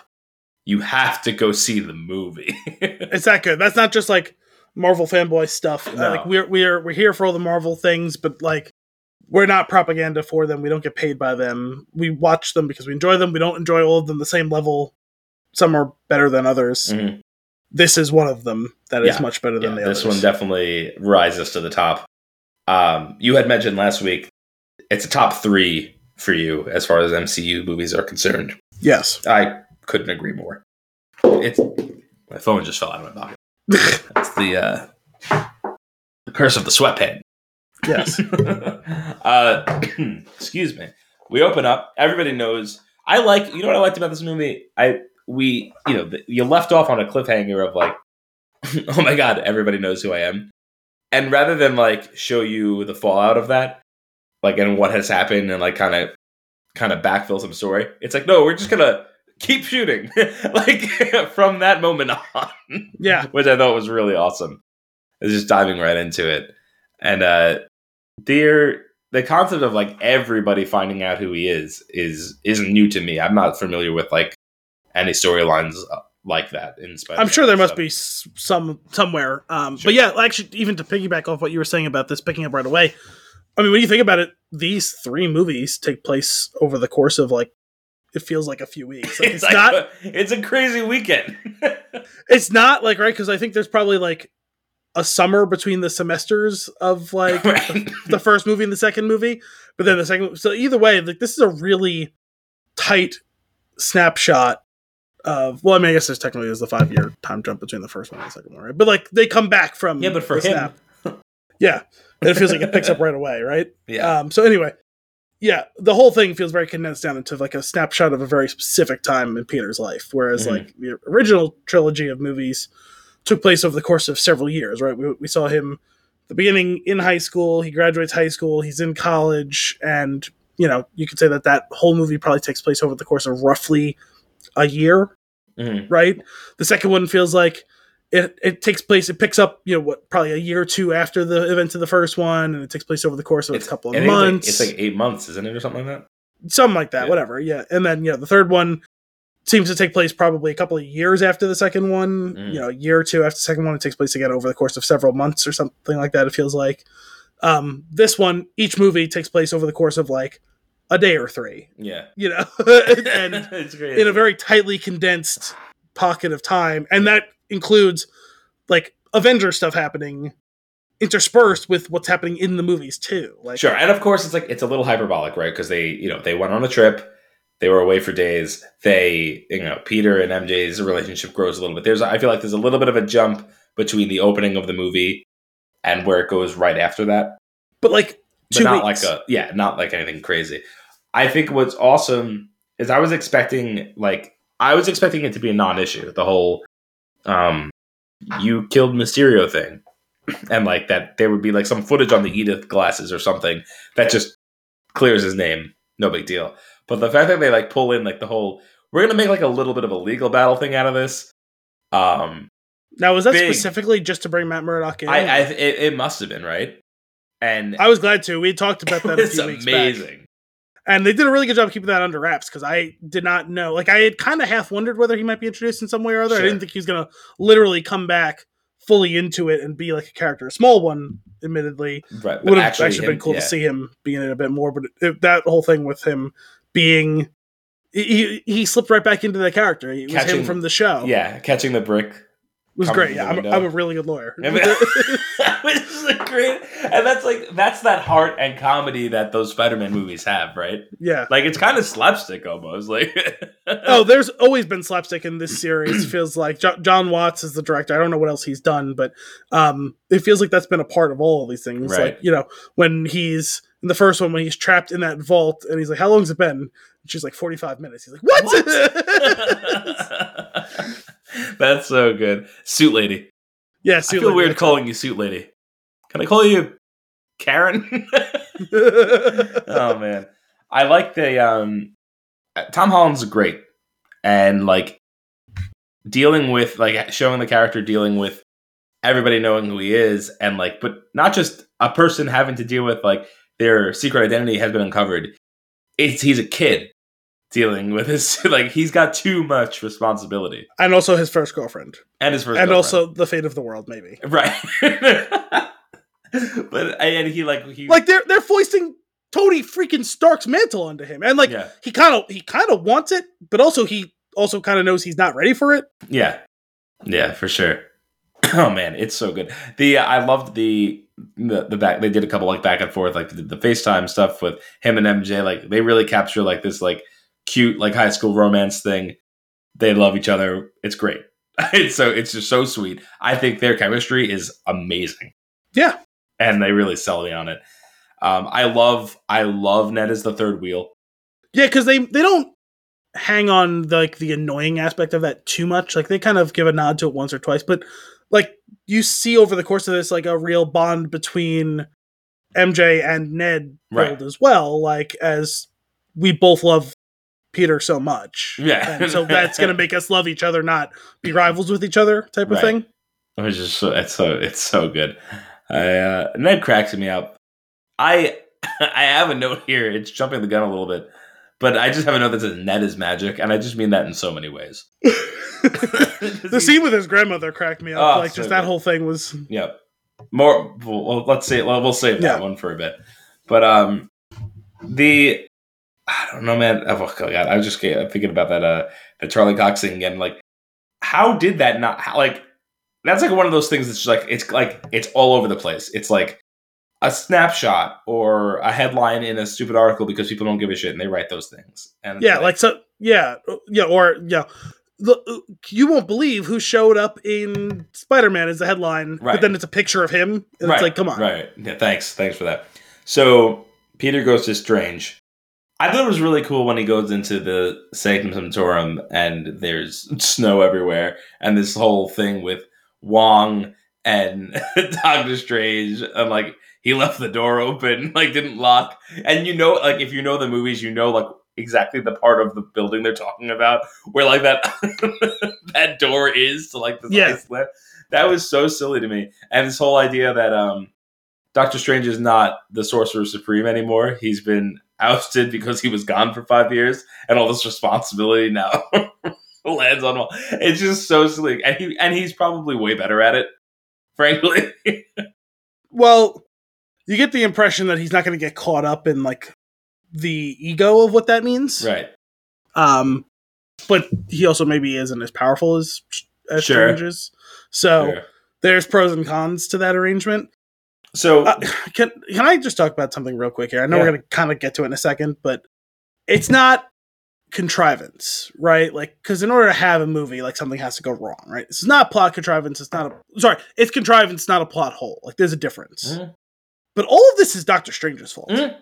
Right? Which 100%. I got a little mad about how mad he was at Peter, and some of it's probably deflection, and I actually would have been okay with it if at the end he kind of implicitly is hey, listen, we all kind of made a mistake out of all of this, and I respect the sacrifice you're making, Peter, but he throws this all in Peter's lap. But if you actually were serious about doing a good job of this thing that you already know is a dangerous spell, Right. Don't you think you would have had some sort of planning meeting before the spell just starts? Oh, let me just do the thing based on the gist of what you told me. But you No, know what? Peter, what do you actually want? Oh, Yeah. yeah, can we just make sure that everyone except for these 3 people don't know I'm Spider-Man? Sure, Peter, we can do that. Right. Right. Well, you know what's crazy though? Also, like it is actually. I feel like it's good writing for that character because that's who he is. Right. He is Doctor Strange. Is that no? It's everybody else's fault person. Not only that, but it's also the ego thing of, Yeah. oh, the spell's dangerous, I can do it. Like, Right. you know, but like, yeah, you could do it if you planned for it and did it properly. And because you didn't, the kid does the kid thing and it distracts you and then you fuck up. It's like, no, if you had fucking planned from the beginning, you know what? You could have planned from the beginning and then said, Peter, wait outside. And then lock the door magically. And then you can't get distracted when you do the spell. Now, we wouldn't have this awesome movie if he did that. Sure. But like, at some point, could we get a little bit of fucking accountability? No, you for can't. Dr. Stephen Strange? He is. Call me Stephen. Don't call me Doctor. Stephen still sounds weird. I kind of like, too, that when he gets pissed at him. Actually, let's go back to the doctor. Yeah. But no, you're absolutely right. It's contrived just to make that story happen, which is fine, because everything is. Like, in all movies, there's something. But, like, you know, though, I get that this is Peter's movie, and we're gonna look at Peter's growth in this movie, but can he grow up too? Like if you're gonna, he's a fairly important to the movie, and he's gonna be very important to what goes on forward. I'm not saying that he comes out on the other end like perfect, but like, could he learn a little bit too along the way? Right. He doesn't really. He learns a little bit about compassion, right? Because he respects what Peter does, trying to rehabilitate all of the villains. But I also really like the idea that like part of him knows he shouldn't do it, but he has the guilt around like all Peter has already done at 15 years old, 16 years old. So like he's 17? Like, I guess they're closer to 18 because they're leaving the next year. But like, I don't know, like I really appreciated that piece of it, right? Like we went through some shit. We saved the planet. You deserve a little something. Yeah, no, definitely. But then, yeah, it's like a half-assed job because he didn't like really want to put all the effort in because it wasn't totally half-cocked. Yeah, not half-ocked. But nice. If you, I wouldn't have put it past you to slip that in there that way. The way that it happens, well, visually was really cool. Like everything exploding around them and like the world being recreated. Yeah, was kind of bonkers. Some pretty awesome like visual gags like that. I love. You didn't wait. So you didn't even ask. You didn't like even appeal the decision first. You just came to me and asked me to do magic. Wait, you can do that? No, that was after the fact, right? That was after the botch spell that they talk about that? It was after the botch spell that he thinks that he contained. Right. Oh, man. So when we get... Peter goes onto the bridge, right? And he's going to appeal to the woman from the school who could hopefully get MJ back in. Makes his case, makes it well. She's ready to give them all a good word, which was awesome. When he's on that overpass, I'm like, oh man, like we're already here. Like this is great. Like there's going to be so much to this movie because like these are the scenes from the theater, from the trailers where like we're already going to start to see villains from other universes come in like right now. And sure enough, it starts happening. And it's like that fight with Doc Ock is awesome. And the whole mechanic, like the writing is great, but like there's so many levels of it, right? There's like the writing of the relationships. There's the long-term relationships on top of the like the ones within this movie. There's the canonical stories that are going on. There's now mixing in multiple universes. And on top of all of that, there's like somebody who's like super dedicated to what can we do with the tech? And like how he can like assimilate the tentacles with the nanobots from his suit. Yeah. That was basically more advanced awesome. AI technology, right? It was so good. That like I was like, is this what's happening? And then he freezes it and he starts moving the hands. And there you go. And you know what? Time for insert laugh here. Yeah. And like that's exactly what they did. And it's so entertaining. And they let all of them like kind of ham it up, right? They let Peter ham it up while he's playing with the suit. But even before that, when he says, I should have killed your girlfriend, and he goes, what? And he pulls out the 4 arms and turns and looks at his tentacles and goes, looks like we've got competition. That's good. He didn't age at all. I mean, he aged a little bit, but Barely. they did I think having the glasses on probably helped some, but Maybe. they must have dabbed on a little bit of CGI anti-aging. That's a good point. That's probably what's going on. You know what? I feel like pumpkin bombs were way more devastating in this universe. That probably also comes down to just better CGI. Yeah, would be my guess. For sure. Like huge fireballs. Yeah, but that was cool. Getting the recognition of like Otto recognizing Norman Osborn, but him not recognizing him at first, but then kind of getting, oh yeah, you're that other scientist guy. But when he had died, Dr. Octopus didn't exist yet, so he didn't like make that connection. But when Octavius had been, he remembers what's his name becoming Green Goblin and dying and all that sort of stuff like that. The way that layers on and on and on ends up being really cool. Well, especially like, you know, we get all of the villains that they decide to bring in for this film, and then that's one of those, like, for a movie that has a lot of heart, a lot of fun, a lot of laughs, super dark, like in that moment, like, oh, we all died. Like, and then when they're realizing one at a time that they died. There is one thing I'll say here, though. Flint Marko never died. At least not in that canon. He didn't? He just kind of wisped away in the wind. Isn't that the death of Sand? No, but he made the choice to leave and stop being a criminal. He went into the wind and he went, spy. He didn't die in that movie though. Like, he makes a choice. Remember, he backs off when Harry gets stabbed by Venom-ish thing. And I really don't remember. I trust you because he's like, I never wanted any of this to happen, and he backs off the fight when Harry got stabbed, and then they defeat Topher Grace, and what's his name just kind of wisps away into the wind.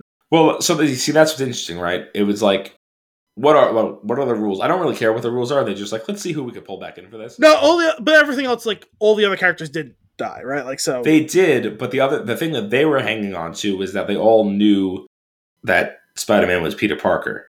But they did all know by the time they died. Did they? Does Electro know? I don't think he ever found out. I never actually saw that whole movie. No. I don't think he knew. That's why I was a little confused about that. I assumed he did, because doesn't he intentionally go after and kill Gwen because of her relationship with Peter? I don't remember. She gets caught up in the haps, and what I remember about that movie is that very dark scene is that Spider-Man kills Gwen because he webs her wrong. He's responsible for her death. They didn't kill her. Yeah. I don't know. If she she might have been paralyzed if she hit the floor the way that she was going down, but because he stopped it and she smacked her head on it. By the way, how incredible was that redemption arc? Oh, I almost cried watching Andrew Garfield cry. Yeah, definitely. Because I'm like, oh man, could you imagine? Oh fuck, this isn't even my girlfriend, but I gotta make it right. I gotta make it right for one of us. Yeah. And he doesn't trust it, but he still does it. And then even after he did it, he still doesn't like believe that he succeeded. Yeah. And she's like, yeah, I'm fine. Oh my God, why are you crying? And it's like, she doesn't have any of that backstory, doesn't know at all, but like she can tell what that meant. That was a really powerful scene. Yeah. And to be able to see him like, and then smile through on the back end of that, it's like, to know that he could finally heal, because obviously we never saw it in those movies. Redemption song playing in the background. we know that must have been him coming from the parallel universes, obviously sometime past the end of the events of 2, and it's like he's gone down the Ben Affleck Batman hole of becoming cruel. Yeah. Right? Because Spider-Man's never cruel, except for like when he has the Venom thing on him, right? Or when he first kills the guy who he thought kills Uncle Ben, like 2 times that we saw that, really, at least in the movie. I'm not sure about comic stuff, but I don't remember that being as big of a storyline as it was with obviously that Batman storyline when he gets, because there's multiple different versions of when he does that, right? Yeah. I thought that was really cool that was to awesome. see that. It kind of reminded me a little bit of. They do some stuff like this in Curb Your Enthusiasm once in a while. There was a famous one where they took Bill Buckner, who played for the Red Sox in the 80s, and it's a super famous play because and serious because the Red Sox hadn't won the World Series in like 70 years at that point, and they're facing the Mets, and there's a ground ball hit to Bill Buckner that would end the series and the Red Sox would win. He lets the ball. I forget, did he drop a pop-up or it goes between his legs? I forget. Something like that. And so in Curb Your Enthusiasm, they put him in the show as himself, and he has a chance to redeem himself when there's a house on fire and someone has to throw their baby out of the window to like one of those trampolines. And I think the baby like bounces off the trampoline and he catches the baby. And so when he had been totally vilified in real life for missing the play because the Mets came back and won the series after all of that, he now gets praised and he's lifted up on like people's shoulders because like that's what it reminded me of, right? Where it's like he drops Gwen and kills her. Well, doesn't drop Gwen, right? Like doesn't do the thing right, and the laws of physics. You said you didn't see that one, right? I've saw bits of that movie. I've seen that scene where she dies. I was gonna say that the snap sound is better or worse. Which is the better neck snapping sound? That one or Deus? Ooh, yeah. It's the Deus one. I still can't. No, it made me uncomfortable. The pop is very, very unsettling. Both of them make use of the same trick of a lot of sound and action going on, and then cuts for the second where the pop happens. Yep. Nope. But you know, this is because you see it happen in Deus. That's what makes it worse. It's the sound with the visual. Now that you've brought up Andrew Garfield, I will say going into the movie, like I knew the villains were going to be there. I was hopeful that we would see the other Spider-Man, but I didn't know for sure. I wasn't convinced. No, we knew they were going to be in it. The question had always been for me was just how much.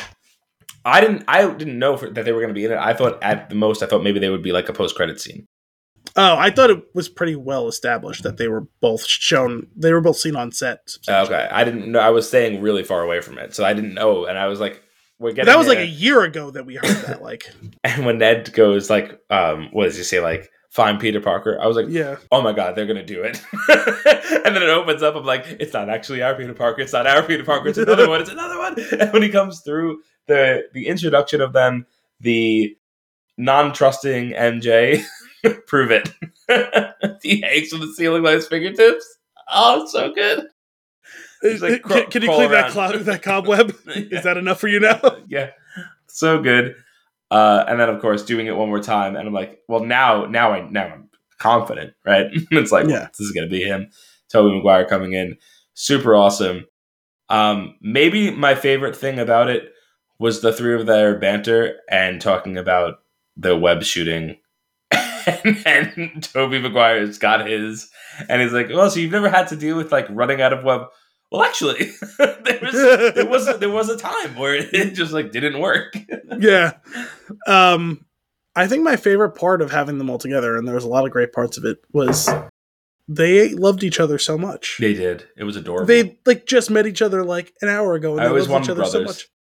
It was so obvious, all of them, and like you could like it felt real, right? Like you kind of felt like that extended beyond what was happening on camera. Like the three of them seemed to really enjoy just hanging out together. And they're like, I could have even seen them like just like shooting that scene and being like, hey guys, just do some just do some science banter, or like here, read some like cliff notes of like your movies and just like riff on some of the things that happen. Like my villains were kind of lame. Like one of them was a lizard, and another this guy inside of a rhinoceros thing, and this guy who fell into a thing of eels. You're amazing, which is so great because he was amazing Spider-Man. So good. Oh my goodness. I also love when they were all in the lab together and Ned goes, Peter. Yeah. Parker, we're all Peter Parker now. That was so good. Oh my goodness. You said like they all love each other, but Andrew Garfield does say, I love you guys. And they're both like, thanks.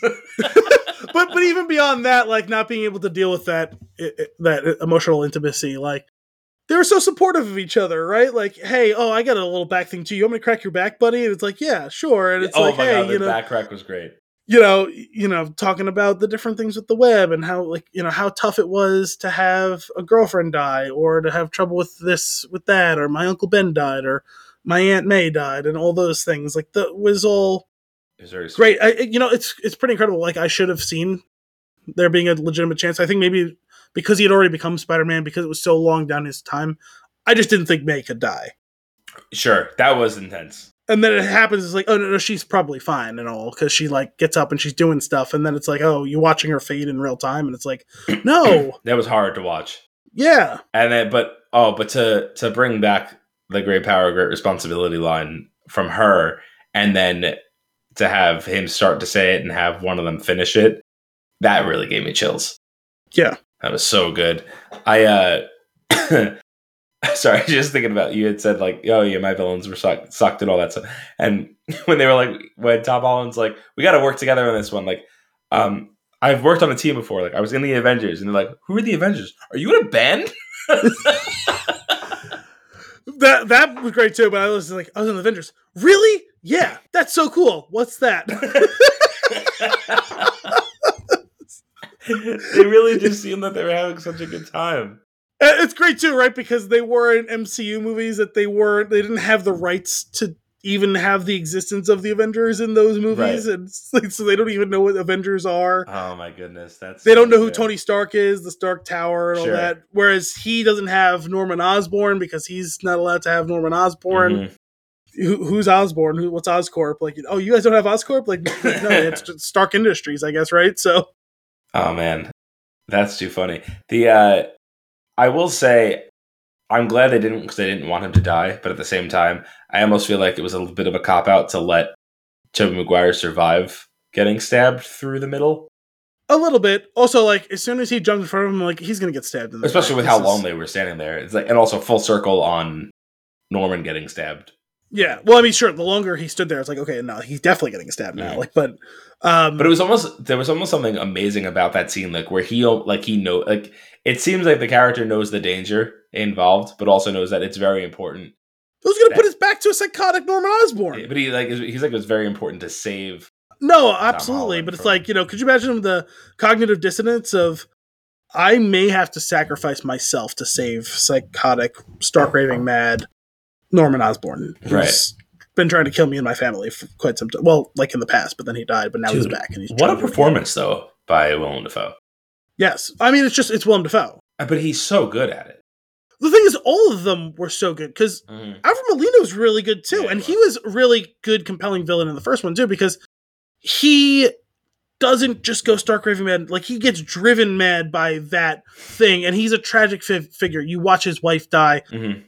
You see his grief plus the grief of his wife plus the grief of his project all being torn asunder, and on top of that having the added influence of he tried to do the right thing with the AI thing. Like, right, because Norman is a tragic figure, but he brings his own doom on himself, right? Mm-hmm. In his own ego and his rush to get things right, he skips past the trials and he does it to himself, right? Like, this guy actually did think of all the problems, and a totally fluky freak accident ruined it, right? Because, like, the chip seems to work at the beginning, and the chip gets fried in a totally random thing, and that's what drives him over the edge.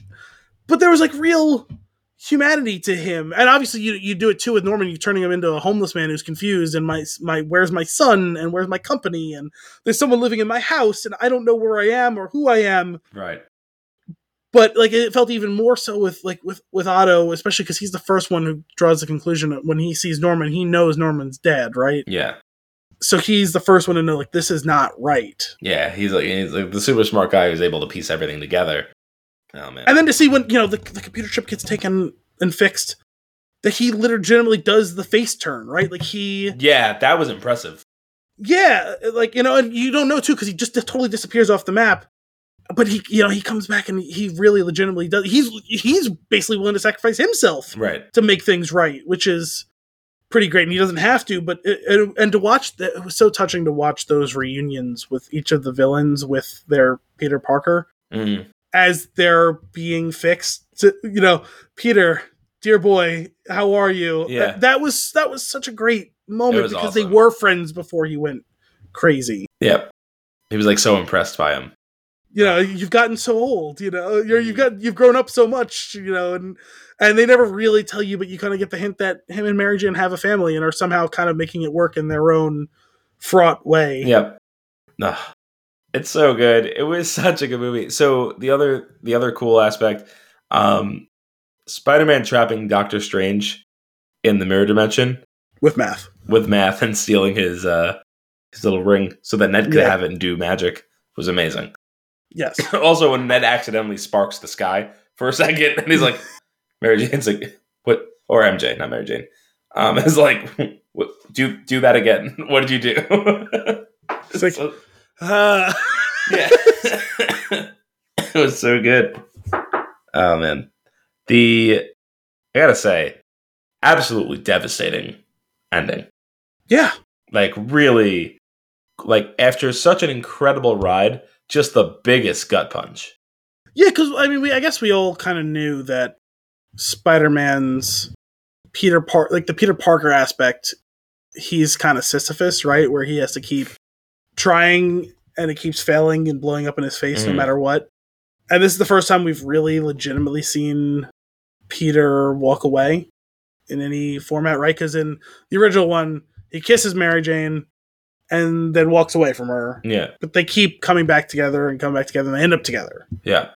And then in The Amazing Spider-Man, we see Peter make the promise to Captain Stacy, and he breaks up with Gwen seconds after her father dies. Yeah. And then not the best timing. makes a joke like a week later how I was never good at following rules, or following rules isn't fun. And it's like, she is dealing with the loss of her father and you're playing games with her heart too? Yeah. Like, the fuck? Quit playing games with my heart.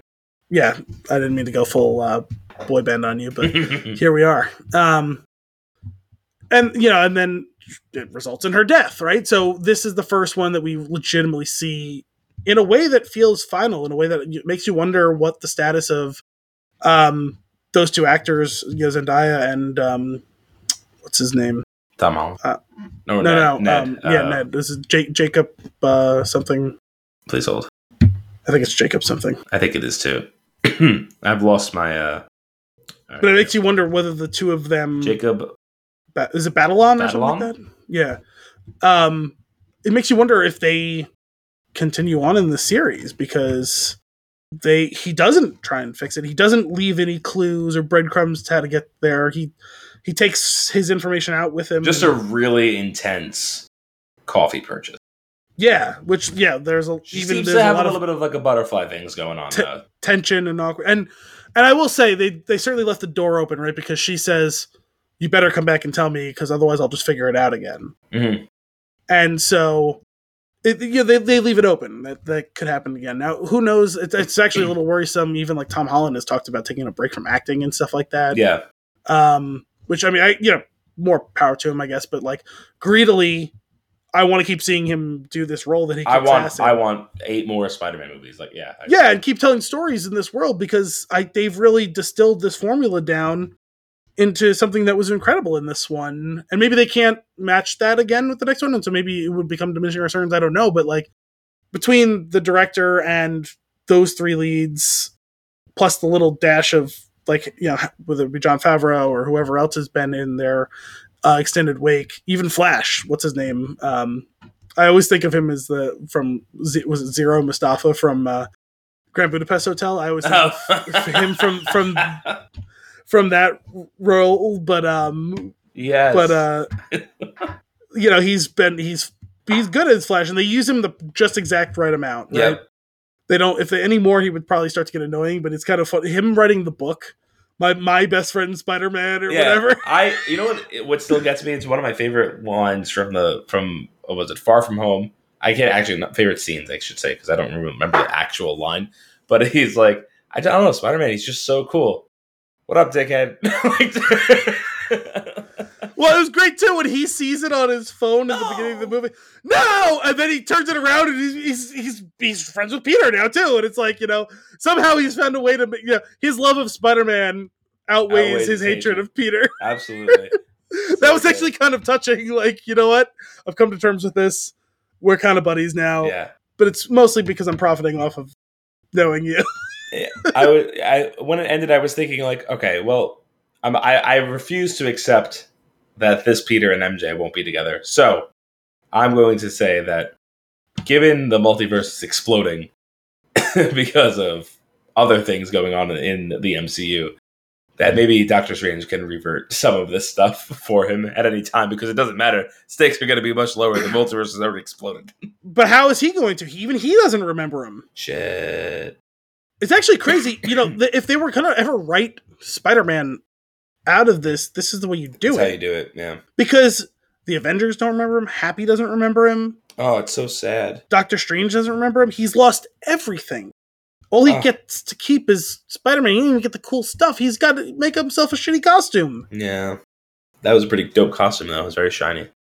Not in a good way. No, it was like a classic. It was like a classic style costume, though. I liked it. It was shiny in the way that like Adam West Batman costumes were shiny. Yeah. Which is not a good shiny. Oh, man. Because when he's the Iron Spider, that's a good shiny. That was a good shiny. Or when he's Night Monkey. That's a good matte. I like that Night Monkey catches on. I know. I forgot that that's what they called him, though. Oh, that's a bad nickname. But I don't know. I really wanted to watch it again before we got to do this episode. I just didn't find time in my schedule to. And now that we've done it, I don't know that I'll find time. But I really desperately want to see this movie again. Oh yeah, I mean, day one it's out. I'll be buying it for sure. Yeah, I'll probably have to do the same, especially since I can't trust it ending up on Disney Plus. Yeah, which is frustrating. There were 2 post-credit scenes. Oh no, there was one post-credit scene in the trailer. Well, so an actual trailer, which was kind of cool. I've been sitting on this for a while because me and Dominic walked out. I was like, who would have thought? And he goes, what? I was like, when was the last time there was an actual trailer? And he wasn't familiar with the phenomenon. He didn't realize that that's why they called them trailers. I know you and me have discussed this before. I think both on and off the air of the show. And I've been excited to get to that point with you because I know that was something that in particular you seemed interested in. We got to see an actual legitimate trailer. It was a trailer for a movie at the end of a movie. That was cool. Yeah, that was pretty awesome. I would have been okay if we just ignored the Venom universe entirely. Well, it feels like a cheesy, I still haven't seen Let There Be Carnage yet. I'll probably get around to it eventually. It's probably on a streaming or something. But I think they did a post-credit in that made it obvious that he popped into the Spider-Man universe. Yeah, I forget what they did. Universe. I remember that as well. And now they seems to have undone that. That feels like a cop-out and that feels annoying to me. Like, why bother then if you're just going to yank him back out of there again? Well, yank him out of there, but the symbiote got left behind. A little piece of it, but I mean, like, the Venom character, like, with Tom Hardy. Because that Venom character doesn't fit, I feel like. So they could attach another Venom and actually do a legit on-screen Spider-Man Venom, which would be really cool. I guess so. I did they mentioned that, right? I fought an alien, or an alien fought me once. Like whatever that conversation was. I fought aliens in space. I fought aliens here. Yeah, he's like I fought alien. He goes, I fought an alien too. He goes, mine was like up in outer space. He goes, that's a lot. Mine was kind of a black goo situation. But that left me thinking like, oh, so maybe they will do more, and continue on. Like if maybe that's like the hint that like if we do this, we are gonna do it next time. I mean, that's probably the only real place you could go next with a Spider-Man, non-Avengers centric Spider-Man. I also like that at this point they're really making it a thing since. I mean, I guess there's been like kind of a nod to it since Iron Man 2, right? Introducing Black Widow in that. Or I guess they technically they introduced Hawkeye and Thor, and that's before that, isn't it? Just like the idea of having some of the crossover characters, but those are more kind of like cameo type. Well, no, Black Widow wasn't a cameo; that was basically a character. But Hawkeye was basically a cameo. But I'm just like they've done these team ups now for a while, where it's like 80-20, or like in Thor Ragnarok, it's like 60-40 Thor Hulk, right? And then, you have something like this. And even in since Homecoming, right? You had Tony Stark in it. It was like 80-20. Peter, this is like 70-30 Doctor Strange, Spider-Man Doctor Strange, and they've even had like nods to other things like that in Shang-Chi, and I think that the way that they keep doing that, where like we can incorporate stuff like this, I really like that. I think it makes a lot of sense considering what a huge roster of characters that you have now at your disposal. Yeah. Why not continue to have little team ups of, okay, this is a Spider-Man movie, but we're going to get a lot of Doctor Strange too. This is a Ant-Man and the Wasp movie, but we could get whoever, right? Yeah, Like, I think the funniest one is Civil War, right? Like this is just Avengers 3. Yeah. Or Avengers 2.5. 2.5, like, yeah. For sure. Because it does feel very much like a continuation of that movie, obviously. Definitely. And, in Doctor Strange, we're going to be getting, obviously, a lot of Wanda. So I think that those sorts of things make a lot of sense because you can keep important characters around. Like, you're not getting another Hulk movie anymore, but you can have a Thor with Hulk movie. You're not going to get a Wanda Maximoff movie. You got a show, but that was really connective tissue and kind of a coda to that storyline because we didn't get to deal with the grief of losing Vision. But now we're going to get a Doctor Strange movie featuring heavily Wanda. So, like, I think that the more opportunities they continue to take advantage of that makes a lot of sense to me. Yeah, for sure. I'm looking forward to seeing what's next. I love it. I really desperately want to see as Guardians of the Galaxy. Yeah, me too. That'll be good. I just want to watch this movie again. Yeah.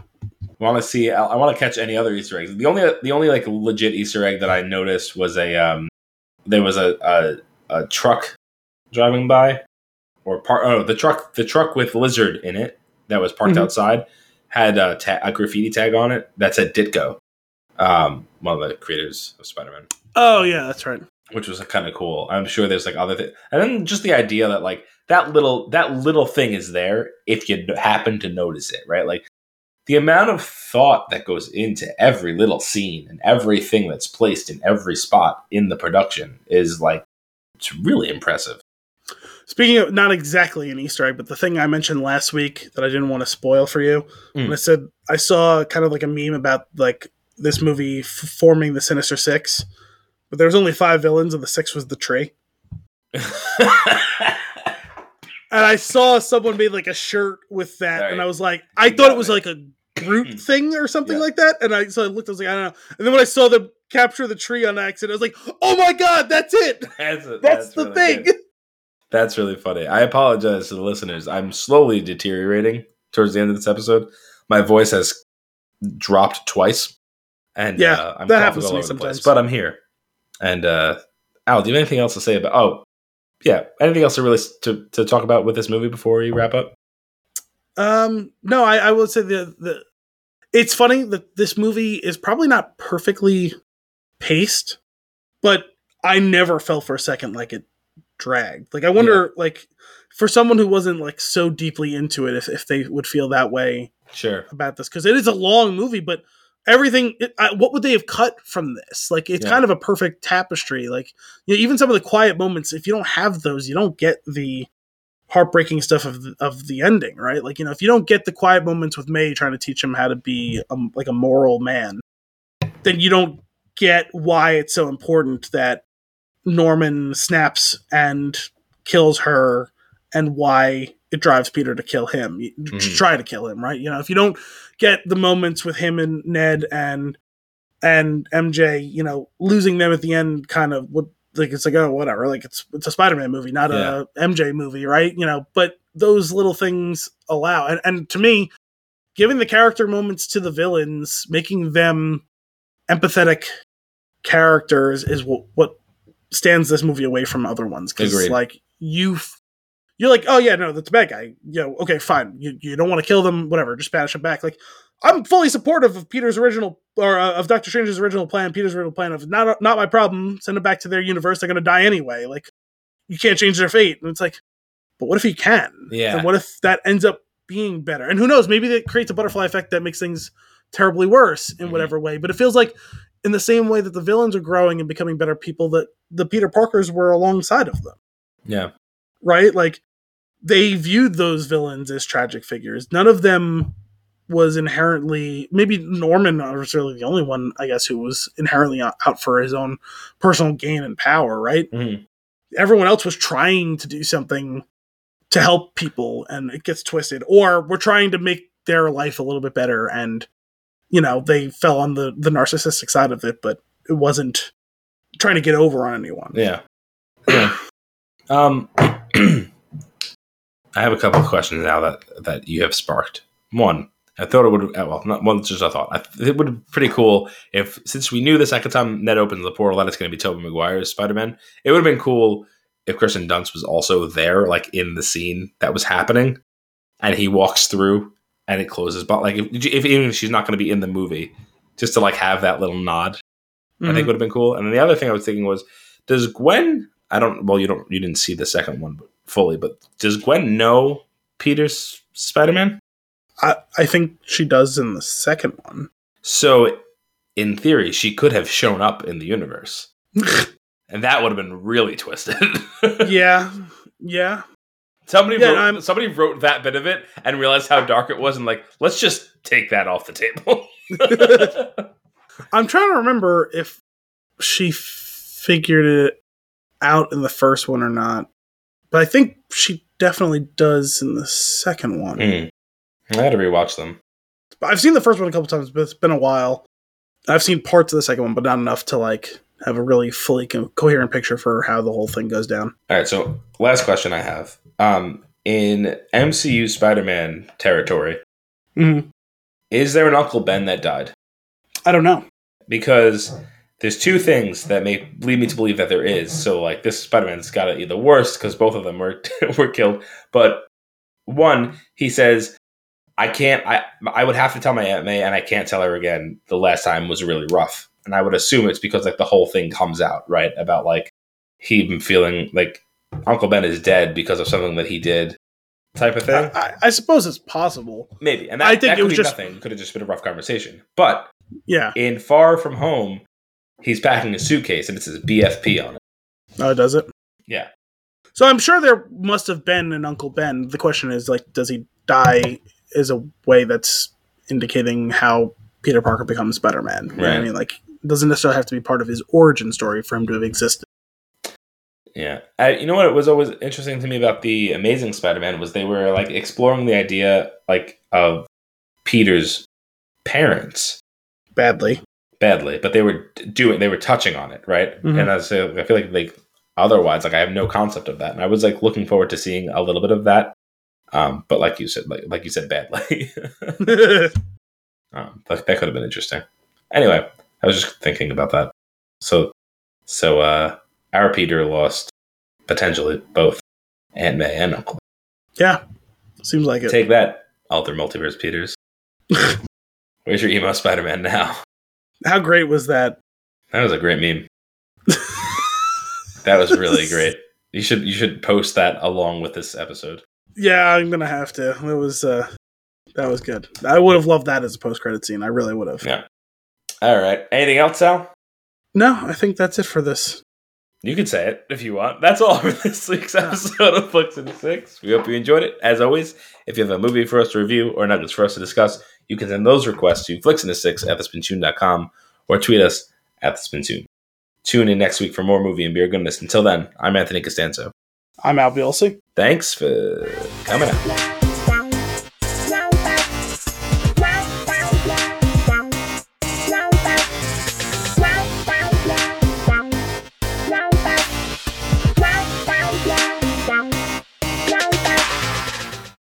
Wah! There's that theme song for the Boba's Feature Fett, the theme song from the Book of Boba Fett. That's like a guy screams in the beginning.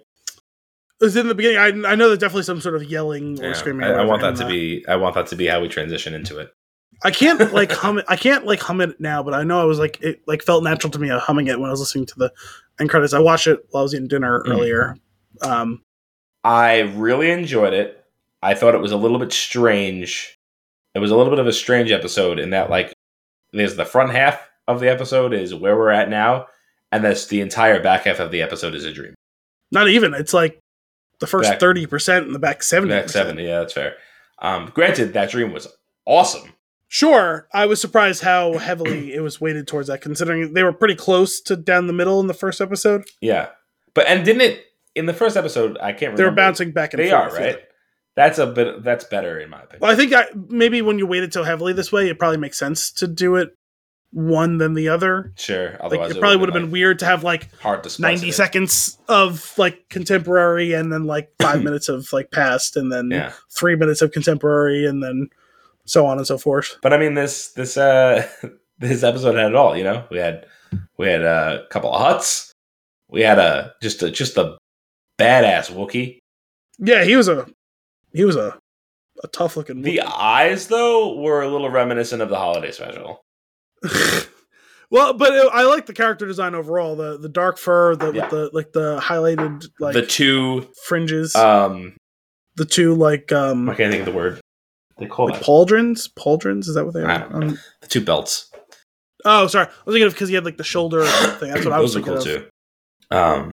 Bandolier, is that what they call it? Yeah. The two of those. That was awesome. The X. Yeah, and then like first off, oh man, dropping the assassin into the Rancor pit. I was like, what? Like, this is really silly. Like, where are they going to go with this? And then the guy immediately panicking, and then to be like, stupid. There's no Rancor in there. Well, it's great because I was sitting there like when like threatening it, I was like, that Rancor died like 6 years ago. Yeah. But then on the other side, I was like, you know what though? Excuse me. How reliable would the news really be? Because basically everyone died with the Jabba barge incident. Like Bib Fortuna survived, and like I'm sure there's a henchman or two that survived, but like who's gonna be spreading the word of, oh no, Jabba's Rancor died? Like I guess it kind of probably would have been lost to the sands of time. Like I guess it makes sense that he wouldn't know. Yeah, that's fair. I now that you pointed out to me that the droid is Matt Berry, I'm just waiting for him to go full Laszlo. No, just like full Laszlo. Like I'm just anticipating like a long time ago in a galaxy far, far away, it was me, Jabba, Bib Fortuna, a couple of the good time boys. We dropped into the Rancor pit and we had ourselves a few shots of Jabba juice. And while he's saying it, it's all like the old timey like artwork behind it. Like, oh man, his voice is so funny to me. It's so iconic now. Yes, I really want to see. Maybe you can find it for me on Plex because it doesn't exist on any streaming. I really want to watch his show Toast of London. Okay, it's what he was in before What We Do in the Shadows. It's a British show. It's on the Channel 4 or something like that. Channel 4. It's not BBC. I think it's Channel 4. Okay, I'll see if I can. I just heard that I don't know if he's coming back for if it's a mini series or if it's a movie, but he's doing a new thing. There was a trailer that came out. I didn't watch it, but I kind of want to see that show because I've heard it's very funny, and he's the lead. I mean, so I'm on board. Let's see. I think I may have found it. Let's see if we can. What our search results look like. Oh yeah, it'll be there when the episode's over. Awesome. But yeah, I don't know. I'd like to see more of where this contemporary storyline is going. Sure. But I can understand if we do a lot of flashback this episode, maybe they scale back the flashback in the next episode, because it feels like they're kind of getting closer to that storyline being over anyway, right? Yeah, definitely. It was so cool though. Like it was really deep. It felt like a full movie. No, it was really good. It's just like I guess I kind of assumed that they would kind of split that out into more episodes because it does feel like that story's almost over, like in another episode or two. Maybe it won't be. Maybe there's more that they could tell, but it kind of felt like that arc. Yeah, I do wonder like what else, because like I would assume like from here we start to drift into his appearance on The Mandalorian, right? Like we're getting. Or like getting closer to him finding Fennec and then him tracking down the Mandalorian, right? To get the armor back, and then we're. Oh, I guess that could be the other aspect of it, right? Yeah, is the tracking of like really filling in the gaps, the holes within the Mandalorian. Yeah, that could be cool. I love the like this cool like relationship building thing with the Tusken Raiders, and like. First he's like frustrated, but then he's like trying to learn their ways and like trying to learn the fighting and the mechanics. I thought it was really cool that like there's this whole like deep, rich history behind like their weapon, and they have to go on like they have to like lick a toad and go on a vision quest and get a branch. No, they have to snort a lizard. In Tatooine, toad lick you. That was. I think I swallowed it. I'm sorry, I think I swallowed your lizard. Yeah. As if they didn't see that you swallowed the lizard. And like, okay, maybe on the front end, you didn't realize that they did it intentionally, but like, as if they didn't see it jump straight down your throat. I just loved. Oh, you got me a gift. Why? And they open it up. Thank you. I don't know what to do with this. It's my Liz in a box. I think he did a decent job of salvaging like some grace in that of like, thank you. I'm very honored by this lizard. Yeah. Whereas like me, I'm like, the fuck do I want with your lizard, dude? Right. Like I don't want your lizard. Yeah. What do I do with a lizard? You keep How your about a lizard gun? to yourself. How about a gun? But, yeah. How about some fucking armor? How about, I don't know, anything. Some water? I'll take one of those melons as payment. I am glad that they mentioned that they were melons. Yes. Because I was very confused about them in the first episode. I was still curious, like, about that one end of their weapon, the round decorative end with the circle Spike. and the spike on it, and its use. Or is it weight? Is there weight in it to help, like, because it's heavy? Maybe. I mean, it definitely seems weighted. I think you could use it as a club or to like spike someone, or to like swing the other thing around faster. Maybe. Yeah, this is definitely a hooking, like trapping type of thing. There's a great scene when they're on the train and the Tusken Raider pops out in the door and the two enemies are behind him on the other side. And they're just like, oh yeah, it's on now. It's so good. That one badass Tusken Raider is really cool though. Yeah, I kind of want to know more about them. Yeah. Were those pikes? Is that what they were? The guys running the train. Those are the pikes, right? I have no idea. What is that? It's one of the crime syndicates in Star Wars. Is like, was it Crimson Dawn or whatever was the one from Solo, a Star Wars story. The Pikes, I think, is one of the other really big ones. Okay. Then there's Conja Club. And what was the other group? I don't remember what the other group's name was. Me neither. That was I don't know why I always remember that, I don't owe money to Conja Club. Tell that to Conja Club. Yeah. Oh, man. When they have all the people off the train, it's like, do you have spice on this train? Well, what does it look like? And they drop one of the chests like that. There was a lot of Dune parallels in here. One was spice. if you replace the train with a worm, the way that they hooked it and got on top of it, very Dune. Yep. And then, of course, the Dune Sea. The Dune Sea. The spice actually looks the same. The importance of water. Sure. Well, maybe not. Because in Dune, they wouldn't have, like, broken off the edge of that hose. I did feel... the Dune stuff has infiltrated my psyche because I was like... As soon as it did, I was like, that is so fucking wasteful. Yeah, there's a better way to do this. Oh, man. I am curious what... Yeah, I'm thinking, like, now back, like, okay, so we got the Hutts now that are clearly a threat, and, like, how we're going to resolve this issue. But I wanted so much more about that story, but I guess we'll just have to wait for more episodes. The Hutt story? I mean, that's not the last we see of them. Well, of course not, yeah. So that'll be interesting. I liked how that one, he's, like, bonded with that one child Tusken Raider. I'm very curious about the Tusken Raider and, like, what's going on with their face? Like, is that a mask? It's got metal on it. It's their version of the still suit. It recycles their water. Yeah. Their melanin. I mean, it's got to be something like that, whether it be for breathing or to trap exhalation or whatever, because, it's a mask. It's not their actual face. Yeah, I've always wondered about that, too. And, like, what is their language exactly? Is it possible for a non-raider to reproduce? Is there something in their mask that makes that sound, and if they took it off, that would sound like a regular language, even if it wasn't, like, what we know of as English in their, like it could be some other alien language. Basic. Yeah. Yeah, very curious.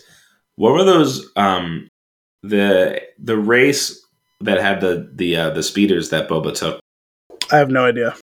His face was, first off, this is actually, I'm kind of curious if this was a thing that is true for him as well. Tom Holland talked about being Spider-Man and being in the mask and, like, overemphasizing everything that he does because you can't see his face. And it's like, so underneath it, his face is ridiculous. And I'm wondering if, like, the same thing was going on for Boba Fett when he was in that fight scene, because his face is doing some wacky things. He makes some odd faces in this. But then when he gives him the gifts, I'm like, dude, you're crazy. Like, are you on Spice? Because he's like, yes, take the bikes. Yes. Teach you how to ride them. No, it was more, I'm thinking it's Gollum in the Two Towers when he brings him the fish. Yeah. Or the rabbits, sorry, the rabbits, I guess. Mm-hmm. And he's like, yes, it's good to eat. As he's like breaking its neck, and it's like, okay, calm the fuck down, first of all, Gollum. Yeah. Oh man. Yeah, I've got no gauge on where we're headed, but I'm excited. How many episodes is this? I don't know. feel like I saw. Is this short? Oh, I hope not. Let me see if I can find out for us real quick. That's